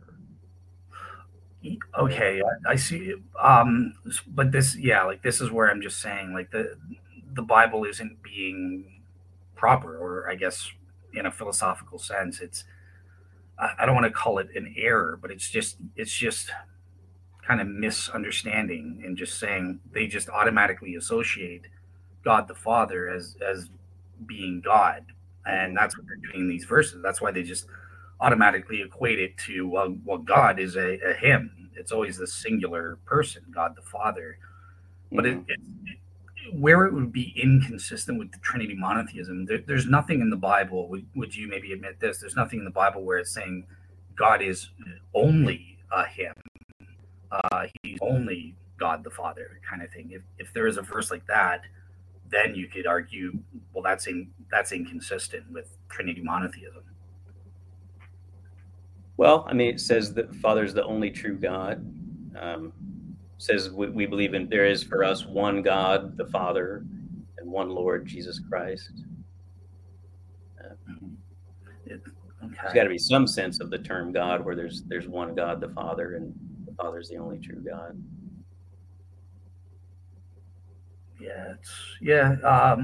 I guess it's just for me, it would come down to language and saying, okay, when they're talking about the Father in this verse, are they talking about the Godhead or literally God the Father and stuff, to make it that philosophical statement? So I do think, like, in some cases, right, you've just got the word God, like hotheos, as Erasmus pronounce it. The God. So the God, and that might just be almost like a proper name. You could say, you could analyze it like a definite description. So there's got to be some qualitative content, but maybe you could just interpret it as like they're just using it like a name. So just stick that on the Father, and it doesn't really entail anything. But when you say there's one God, one is a number, right? And you can't count with names. You have to count with count nouns, just grammatically, right? So when it says there's one God, the Father, the sense of, God can't be a name for the Father. It's a noun. It's a count noun. So it has to mean something. And obviously you and I agree. Like, you don't want to say that it means like there's only one thing with the divine nature, right? That's not what we don't want it to say that, right? That there's only one thing with the divine nature, and that's the Father. So it has to mean something, and it does seem to me like that's one of the uses of the word God in the Bible. Like when it says, God is a great God, He's the God of gods, and so forth. There's and again, this is a common idea in late Second Temple Judaism, that there's one God in the sense that there's one kind of highest thing in the universe, right? There's one archy, the monarchia, right? I don't know what else you would say. Trinitarians don't want to say there's one God, the Father, in the sense that there's only one thing with the divine nature, and that's the Father, or there's only one thing that has a certain kind of power or ability, or only one spiritual being, the Father, or something like that. So I don't know what else we could say about the one God, the Father, other than that the Father is the one uncaused cause. Okay. I did have following Tyler's thing. I did have a question, but just something in the audience, just to clarify on my end very quickly, and then we'll move on. But okay, so someone's saying, look, if an essential doctrine is unclear, then you're not doing a service to Protestantism, to be honest. Maybe Dale should read the High Prots on the issue. So I just do want to clarify, because I am appealing to, I don't know how to say it, but some loosey goosiness on the part of the scriptures and stuff. And but the problem is, it's not an essential doctrine. Remember, I deny that figuring out I mean, most people in human history don't have a dang clue how to figure out the Trinity, and they're saved. So it's not if you have the wrong model, you're going to hell or something like that. But there are certain. Do you think, though, that believing in the divinity of Christ is essential or essential-ish? Yep. Yeah, that's what I was just about to say. Yeah. Okay. Yeah. Good. Because that's one thing that I don't get with Craig is, I mean, literally speaking, on Craig's view, Christ does not have the divine nature.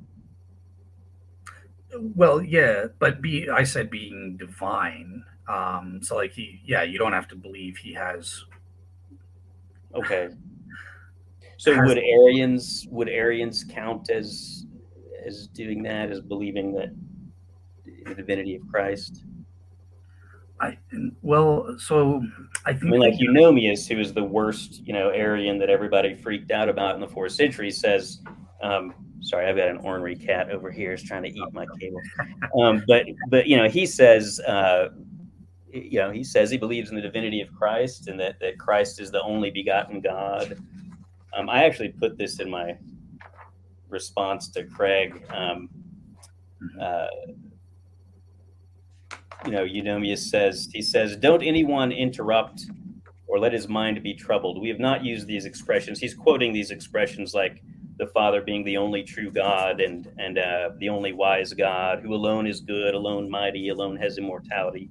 And he says, we haven't quoted these expressions in order to take away the Godhead of the only begotten. In other words, the divinity of the only begotten, or his wisdom, or his immortality, or his goodness, but rather to distinguish them with respect to the preeminence of the Father. For we confess that the Lord Jesus is himself only begotten God, immortal and deathless, wise, good, etc. So, I mean, he says, Christ is divine. He has the Godhead. He has a divine nature. He's the only begotten God. He just thinks that it's, in a different sense from the sense in which God has those properties. The difference being that for Eunomius, God refers to the Father, and for Craig, God refers to the Trinity. But it's still doing this kind of the same thing, right? I mean, Craig's just going to say, also we can distinguish the sense in which the Father has those properties from the way in which God does. I think just to piggyback off what you're saying, like when it comes to what's essential or not, I think you don't have to believe Jesus has a divine nature. I don't even think most people even understand what a nature is. I certainly didn't hear of the Aristotelian notion of the nature, right? I think of the properties type thing, but you don't have to believe in that philosophical notion of it. But you do have to believe Jesus is divine in some sense, in the sense that the Trinity Monotheism says they have it. Is that's fine. It's you don't have to have all the details figured out of, okay, well, only the Trinity has all the essential properties, including the property being tripersonal. Like some guy on the street that just got healed or something by the Apostle Peter, he's not going to have any of that. So I can't see that being needed. But is it okay to deny that Christ has the divine nature? I mean, not that you don't have to understand it, but like if you do understand it and you say, I don't think that, like, I think Craig understands what a nature is, right? So is it okay to just say, I think Christ doesn't have the divine nature? Yeah, I think that would be fine if you understand it, what you're saying. So yeah, I think you could be saved there. Okay. So would you say Arianism would be kosher? Arianism, from my understanding, they're denying. You presented differently, but I understood them as denying that Jesus was divine in any way. I mean, they thought he was Yahweh, right? They thought that he was the person who spoke to Moses out of the burning bush. When the Bible says, Yahweh sent fire out of heaven from Yahweh, they say that's Christ sending fire from the Father. They just don't think that Christ has the same nature as God. Eunomius, like I just said, right? I mean, Eunomius says, none of what he says is intended to take away the Godhead, the theotes, right? The divine nature of the only begotten. We confess that the Lord Jesus is himself the only begotten God. So they just think he doesn't have the same nature, right, as God. But it sounds like that's on your view, that'd be okay. Yeah, well, I'll put it this way: like whatever they have to believe that Jesus is divine in the sense that he has a divine person, the nature of a divine person, for lack of a better word. Again, they don't need those words, but that's something to that kind of understanding. Okay. So another question, I guess, related to that would be like in Colossians, right? It says, "In Christ dwelt all the fullness of the Godhead bodily." So that's all the fullness of theotes, right? The divine nature. Would you say that's also kind of just a misspeaking on the part of the New Testament, or? Yeah, I don't think that's literal at all. Like that's one of the issues that I had with the Orthodox and some of the creeds, like understanding that, and you kind of dealt with that in your presentation, that all the individual persons have the fullness of the divine nature proper. That's something that I find to be incoherent in these councils. So, yeah, like what's your take on that? Why would that be incoherent on your view? So for example, one of the things I said is that the divine nature proper, it has to be tripersonal. So if they, why I think that the divine nature has to be tripersonal? So I think you can provide arguments for that, like along the lines of Richard Swinburne, as to why God has to be a Trinity, right? His argument from love, for example. Does Swinburne think that God is a tripersonal being? It's been a while since I've read him. Or does he just think that God has to produce a son and a spirit? Yeah, he goes for functional monotheism. So that's right, functional monotheism. Yeah. Right. So he doesn't, but still, I could adopt. Actually, I remember I emailed him about this before, and I asked him, like, depending on what God means, whether he would say that God is the Father or the Trinity. And actually, his response to me was that it just depends on how you define the term God. So I guess if you define God as meaning the uncaused cause, then he says that would just be the Father then. But if you define God as meaning, the creator of heaven and earth or something, he'd say that's the whole Trinity. Gotcha. But here's a question, or I don't know, am I interrupting? Do you want to? No. I was just going to go to, because I know Tyler has an objection, but yeah, ask your question, then I want to ask about partialism as a problem for this Trinity monotheism. Oh, sure. Yeah. Well, so on your view, you do think the persons have a nature, right? Like an individual essence for sure. Okay. Do you think they have like a kind essence?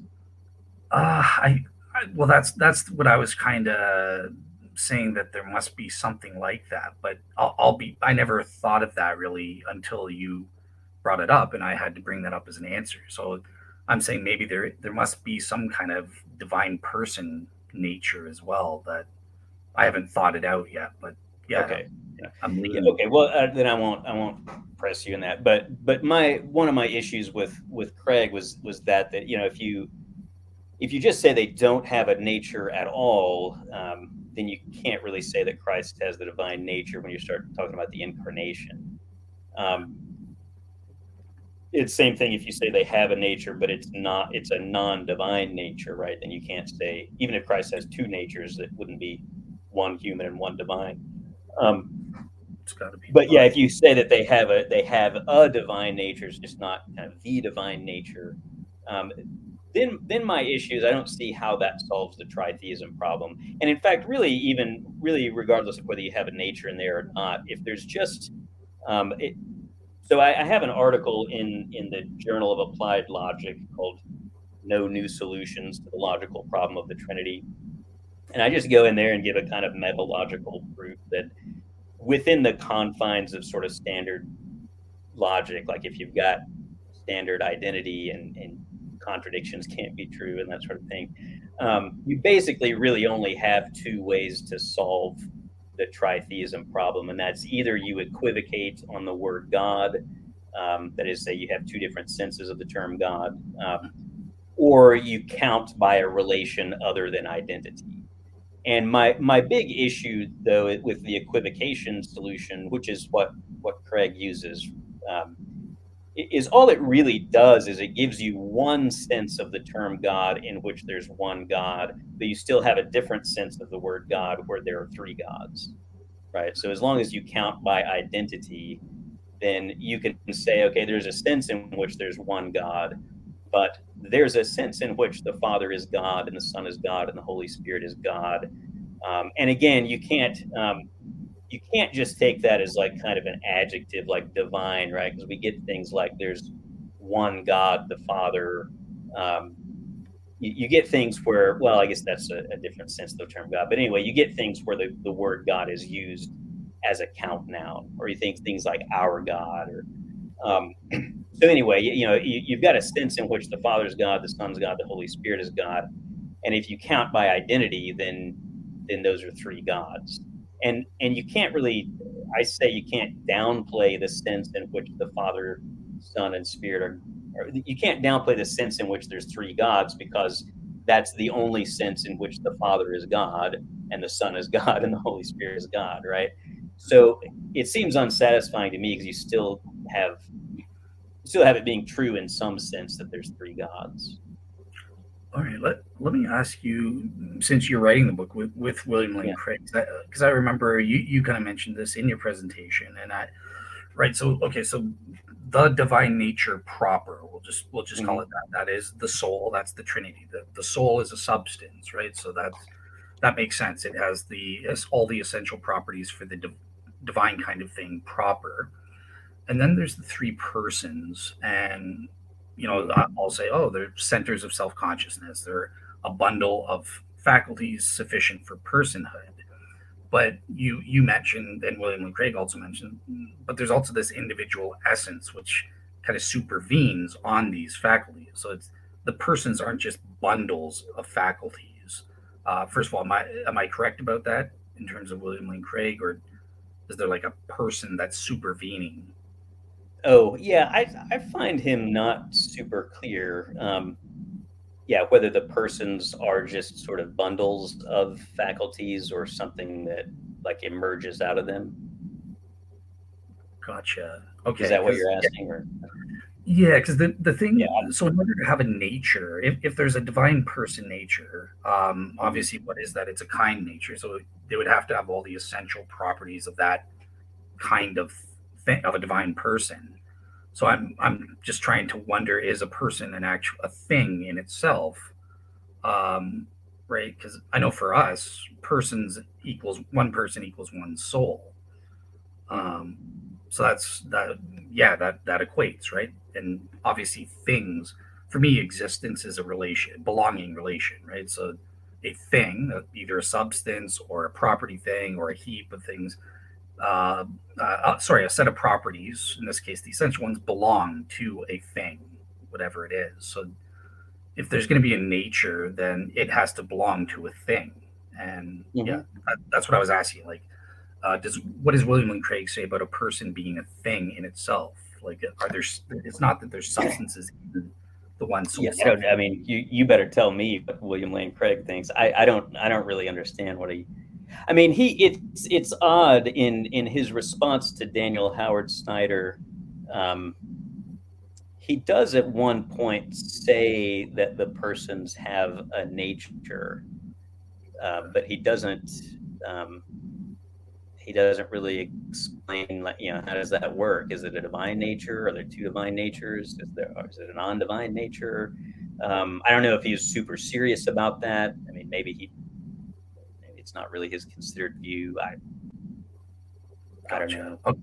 And unfortunately, in this book they were writing, I mean, he basically spends like 90+% of his paper arguing for the divinity of Christ in the New Testament, which is great. But then he has like 2 pages at the end where he just gives his model.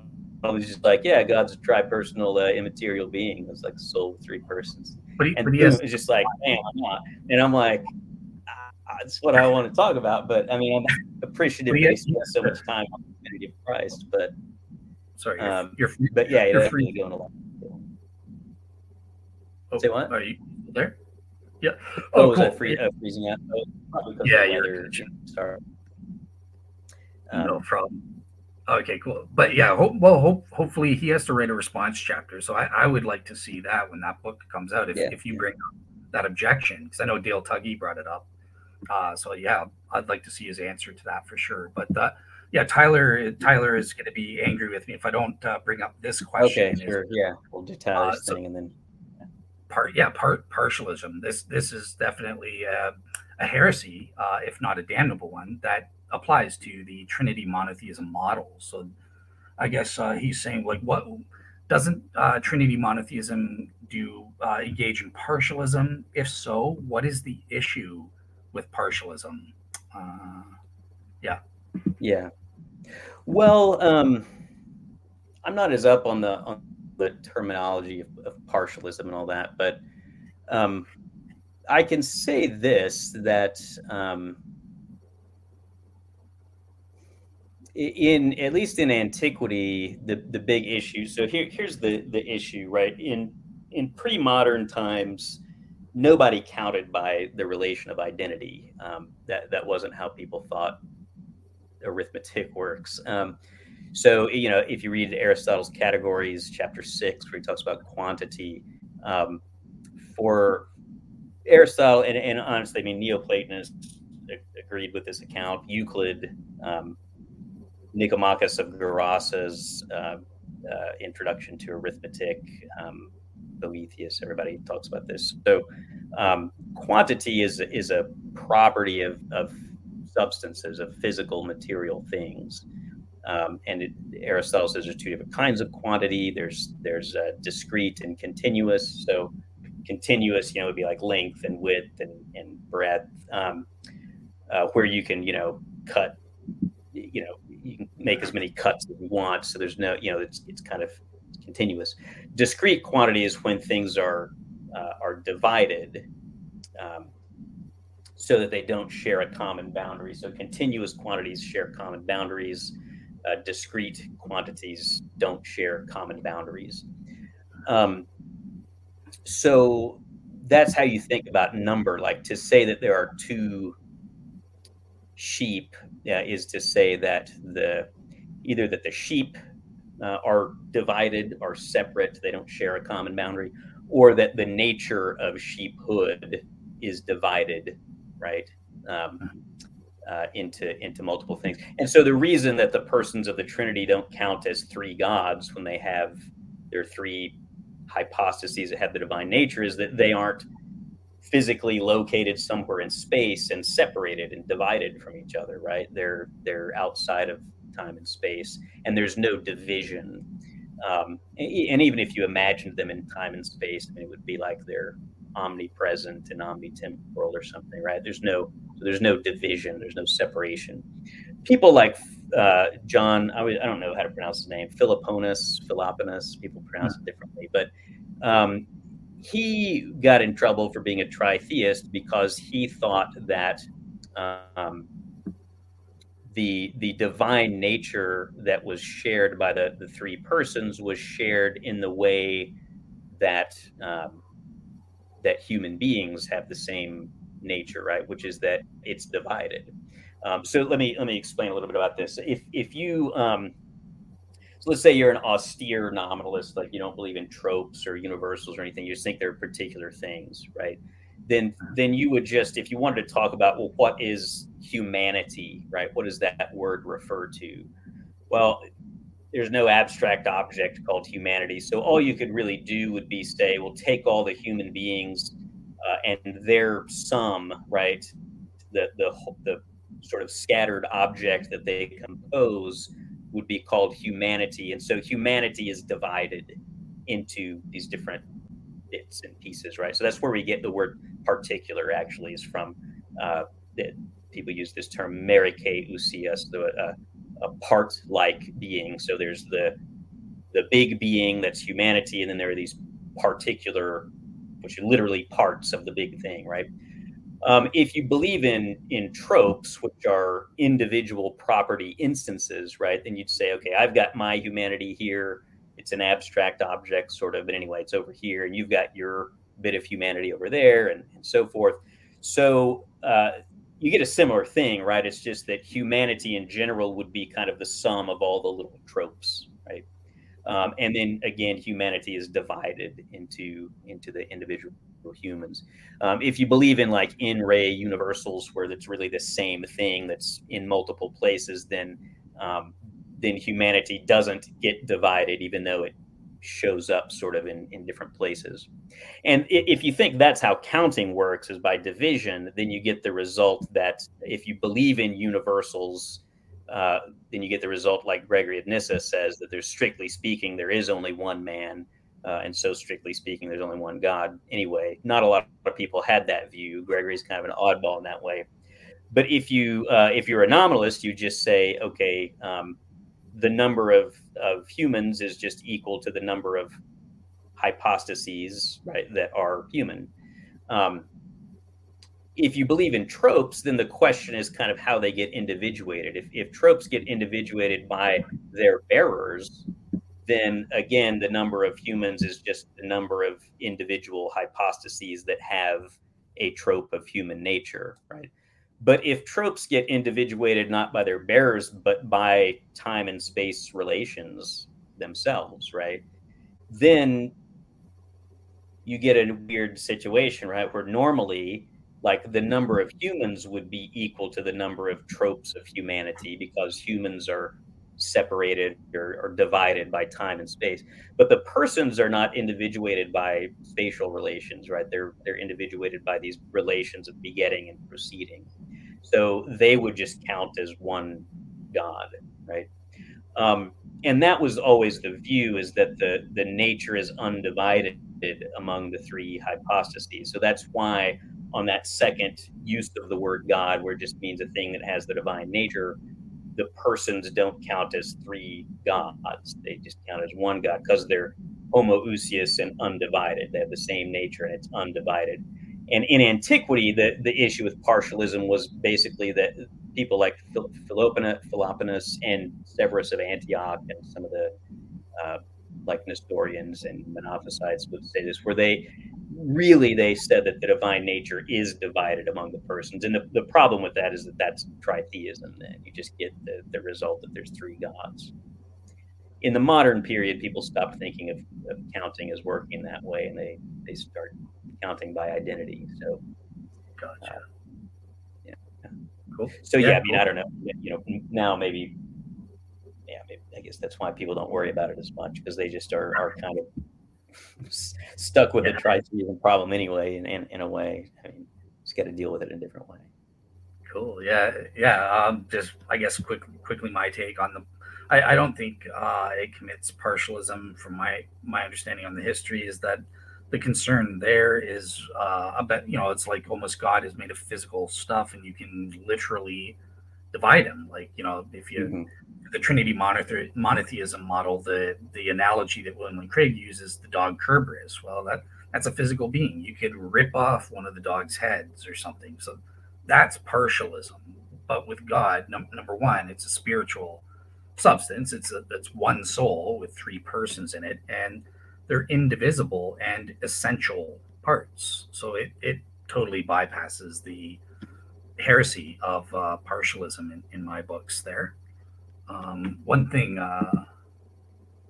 Okay, no, never mind. I was going to show William Lane Craig wrote an article where he talks about the different possibilities of what does he call it? Possibilities of composition, right? So yeah, maybe I should show it just so people can see it. It's in his response to Daniel Howard Schneider, who's written a paper against Trinity Monotheism. And then William Lane Craig wrote his response. But, you can see, okay, so it is an individual category. So it's like, stones. One wall is made up of a bunch of individual stones or something, right? Right. Yeah, I remember this. Yeah. Yep, exactly. So, the Trinity is obviously a collection. Each of the divine people are parts of that collection. So, I think it plays this role, but the difference here between like a pack of wolves is you cannot separate out the parts. Those are essential parts, and that's why it's avoiding. It's not like just a team of soccer players where you can remove one player, or a pack of wolves where one of the wolves dies or something like that.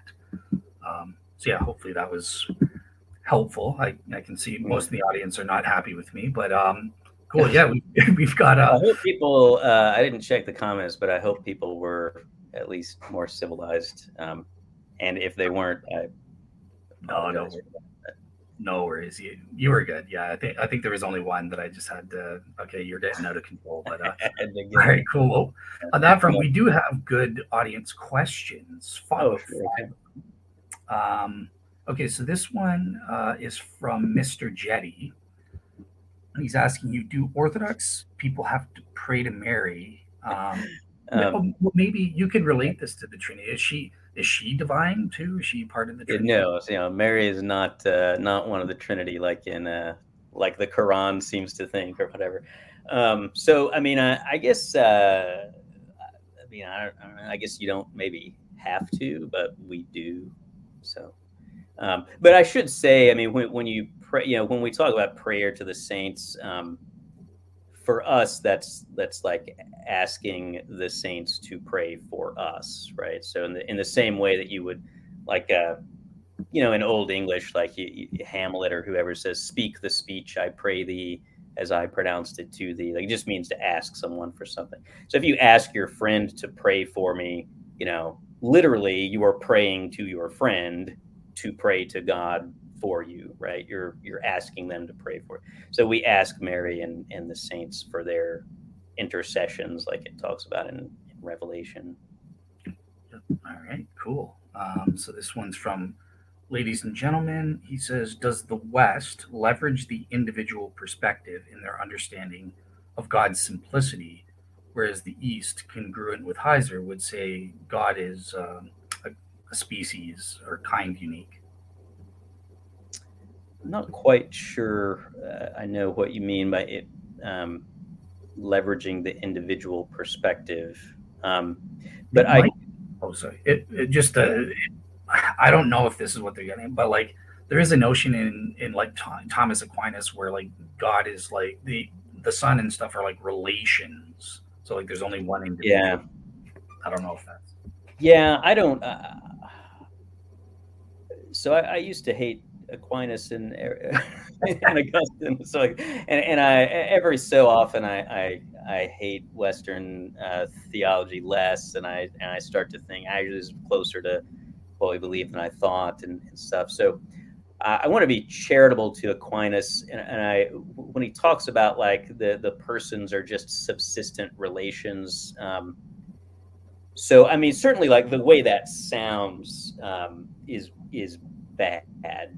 Or in a lot of Orthodox are like, this is modalism, right? Like there's just this one concrete thing, and there's just sort of some relations hanging off of it, like it begets itself or something, and that's modalism. I feel like I don't know if that's really, I'm not sure if Thomas's actual view is exactly what it sounds like. I think he maybe just sort of thinks that a person is a bundle of properties, which is one view of, I mean, that's the Cappadocian view too, is that a hypostasis is a bundle of properties. And he just thinks that, the Trinitarian persons happen to be just relations. That's what constitutes them. So that's what he means. It's not maybe quite as bad as what it sounds like, but certainly the West tends to have a stronger notion of what divine simplicity entails. For us, I feel like anyway, I think that the issue is largely, again, like you don't want God to be a contingent being that is kind of composed of parts that are more fundamental than him. But we make a distinction between the nature and the persons, and the nature and the energies, and so forth. All right. So this one is a super chat from Max the Confessor, and he says, "Does Beau think Nicene personhood affected Christian metaphysics around abortion?" That's interesting. I wouldn't suspect so, and the reason why is that this talk about personhood, I think is problematic. So that, in Greek, it's the term hypostasis, and that sort of gets translated into Latin as persona. And then it's really Boethius who goes in and says a person is an individual substance of a rational nature. But what he means by individual substance is hypostasis. So a person is a hypostasis with an individual nature, or with a rational nature. But for the fathers, right, I mean, they'll give examples of hypostases, like a palm tree is a hypostasis, right? Horses are hypostases, dogs and cows are hypostases. Gold coins. Theodore Abukura uses the example of like pieces of charcoal, right? Those are hypostases. So for them, hypostasis really just means like an individual, right? It's just a concrete individual. And whether, I mean, it turns out it's true that the divine hypostases are rational, but that's really not kind of the concept of a hypostasis. And another reason why I say I would question that is that it affected anything is, I mean, you can go back to like Justin Martyr. I think, I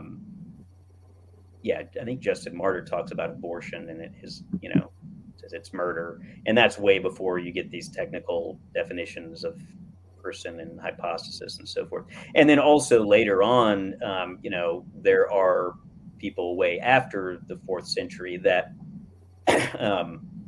would say abortion is okay until like quickening. So like when the baby starts kicking, because some people believed that that was when the soul entered the body. They had a theory about that. So you got some people who would say that. So I think the issue is more really a question of like when does a fetus have a soul? Which I think, and I agree. There's some people who've written about this lately, because I think Thomas Aquinas thought that it was okay up until quickening, and some Thomists in modern days have said, well, that's just because of his understanding of when it developed a nature, right? So again, if you think of nature as a source of motion, then it doesn't really have its nature until it starts kicking, right? Until it starts moving. But if you know something about modern medicine, right? I mean, now we know, like, from the moment of conception, the thing has this self-organizing principle where it's growing and it's got its DNA and it's doing stuff. So anyway, that's some thoughts about it. So I don't think people like to do this thing where they say they want to say that like the 4th century, like Christian debates about the Trinity really kind of like set in motion this whole new way of thinking about persons and so forth. And I'm highly skeptical of that narrative. I think Gregory of Nyssa just takes the definition of hypostasis from Porphyry, from Porphyry's Isagoge, which his definition of individual, an individual in the category of substance. And I think people have known about individuals for a long time. Back to Plato and Aristotle. I mean, it's just a common sense idea, right? And I think it's really more, I think, with Boethius kind of putting this thing about rationality in there, that it kind of we start talking about persons in that sense. But anyway, that's a little bit of thoughts about that. Cool. All right. Yeah. On the issue of dualism, I think I also take the Aristotelian or like metaphysical Aristotelian or Thomistic view, right? Myself, where like the body is almost like a mode of the soul itself. So, all right. So again, Max the Wow, Confessor. you guys are Uh, gonna get rich off Max. yeah, he's very inquisitive, very curious. So I guess Yeah. so. Why is the New Testament language imprecise? The authors read Mm, Philo, Aratus, Menander, and yeah, Epimenides. I think that's a question for you. Yeah, it's kind of as to why it's imprecise. I don't know. I think it's because the notion of the Trinity, in terms of a philosophical concept, took time to develop. I don't think that they had all the answers immediately given to them. They didn't have some inspired authority. They had to kind of work things out. They had bits and pieces. They knew that Jesus did share in the divine identity. That was clear to them, and I think it's implied that yeah, the Holy Spirit also shared in this divine identity as well. Although that was their main focus was Jesus, but it took time to develop it in terms of philosophical language and to understand how do we make sense of this in terms of like Greek philosophy and stuff. And that started with Logos Christology. Like why wasn't Logos Christology present in Mark's gospel or something like that? As to them reading Philo and the rest, um, I don't know how much the authors were into Greek philosophy or knew it, or just had kind of common knowledge of it. But yeah, what Yeah. do you have any thoughts on that? Or A couple of things. I mean, I just one. I won't get into this with you, but I mean, it does make me really uncomfortable to. I don't know. To just say, well, the New Testament's just being imprecise.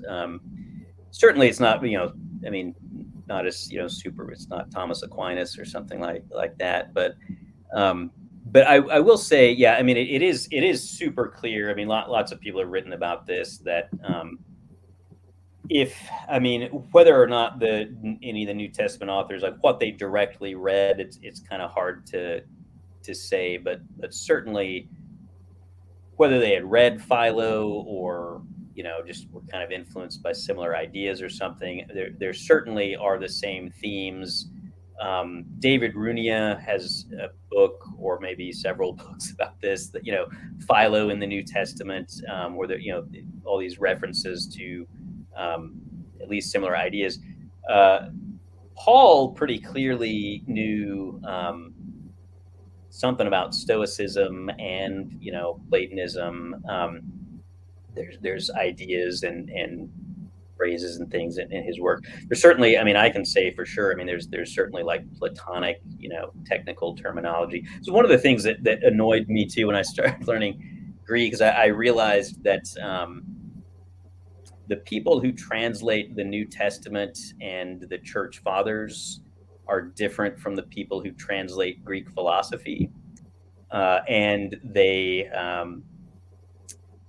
it seems like there's a vested interest on both sides to not make it clear just how much the vocabulary overlaps. I wrote a little bit about that in an essay you can find online in this Introduction to Philosophy by Rebus, Introduction to Philosophy of Religion by Rebus.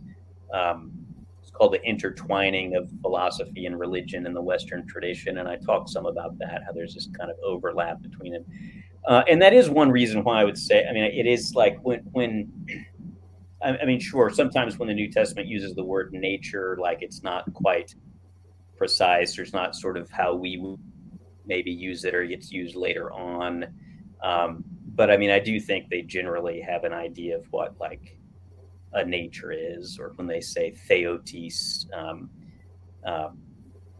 there's other arguments for that too. But anyway, yeah, I'm and I do think there's a lot of influence from Philo. Keep in mind, by the way, I mean, Jesus, if Matthew, is it Matthew or Luke that says, Jesus went to they Joseph took the family to Egypt, right, after Herod slaughtered the innocents. That 99.999% chance that would have been Alexandria, Egypt, where there's a huge Jewish settlement, and there weren't in other places. It would be hard to keep kosher anywhere else. And that would have been the same time that Philo was there. So Jesus would have been going to the same synagogue where Philo was teaching and stuff. So it's not really surprising in a way if you see echoes of Philo in the New Testament. But what about okay? So something with like the logos, just very quickly as a follow up. Like, I kind of more side with Mike Brown. Like some people say, no, really, what these guys had in mind was the memra and the Aramaic target. Yeah, sure. So it's not exactly. They're not using Greek categories for. I would argue that the logos in Philo is the memra. Have you read Daniel Boyarin's paper on that, the Gospel of the Memra? I think so. It's been a while. Anyway, I would recommend it. You can find that online too. Daniel Boyarin, the Gospel of the Memra. And what he argues is just that people have wanted to kind of keep these separate and say, oh, Philo's a Platonist and he's getting this but he points this out that the way Philo uses the word logos is really not. There really isn't much precedent for it in Greek philosophy.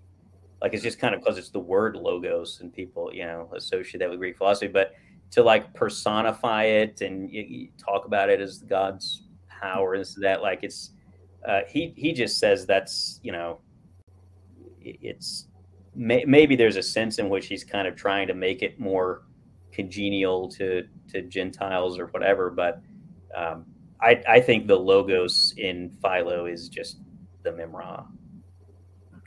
Okay. All right. Fair enough. All right. Here's one. It looks like it's from me again, but so this was something that the fans on me, right? Because I misspoke a bit. But by what metric does Dale determine heresy? Heresy, don't really care about that. That I guess if you go against the councils and stuff, I'm a heretic. Don't care. But I think what you're asking is, how do I determine a damned heresy?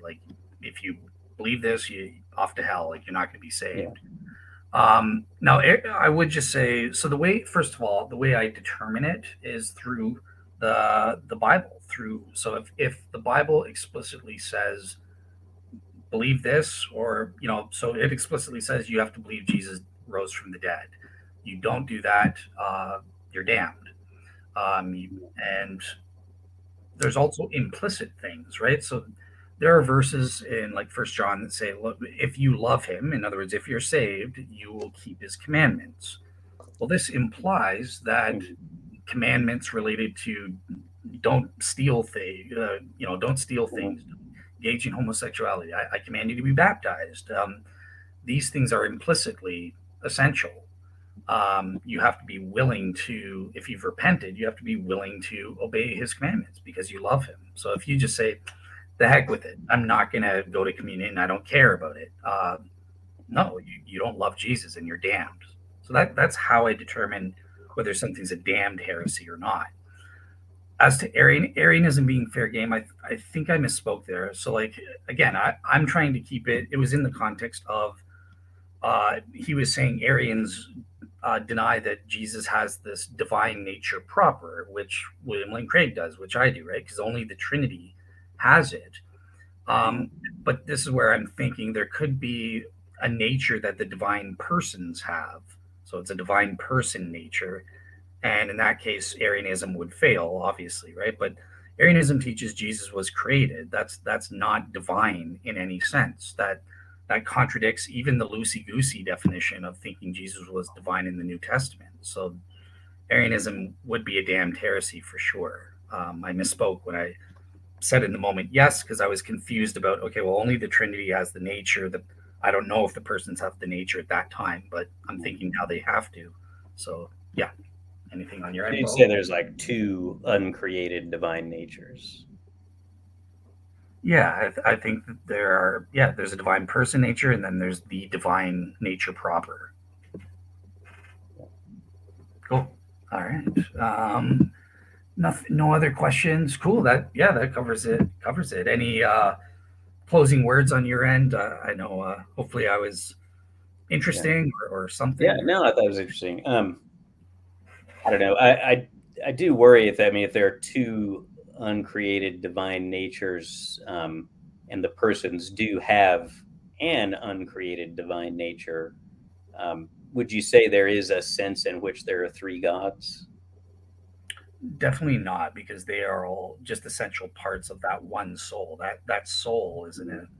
So you'd say we don't count by identity then, I assume, or Yeah. I guess so. I need to think on it, but it sounds like that's what I would. because my issue is sort of like, once you say that we don't count by identity, then I guess I just don't get what the motivation is for the equivocation solution anymore, right? Just say the Father, Son, and Holy. There's just the one divine nature. The Father, Son, and Holy Spirit have it, and we don't count by identity, so that's not three gods.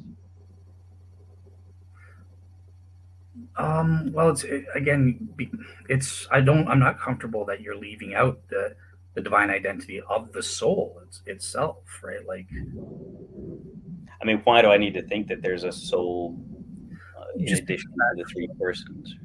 oh, sorry.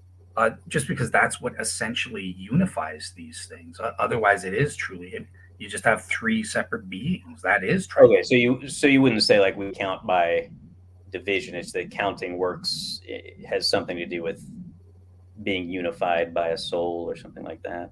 Yeah, exactly. Yeah. So then I just say, I guess, I mean, I don't have a objection worked out or anything. I just would kind of want to know more about how you think counting works, because it seems like that's going to be an essential part of the picture. Cool. Okay, cool. Yeah. All right. Yeah, awesome. It was good talking to you. And again, anyway, I apologize if anyone got unruly on the chat and for anything I might have done to offend you, but I appreciate talking to you. Yeah, I appreciated talking to you too. This is a much better conversation than the one with Jay. I can imagine. This is the type I like to have. So yeah, you're welcome back on Faith and Altar, but back with Faith and Altar, you're welcome back on Real Seekers anytime as well. So cool. All right. Well, have a great day and take care. Oh, I've got to play the little outro because this is Faith and Altar. So. All right. See you later. All right. Take care.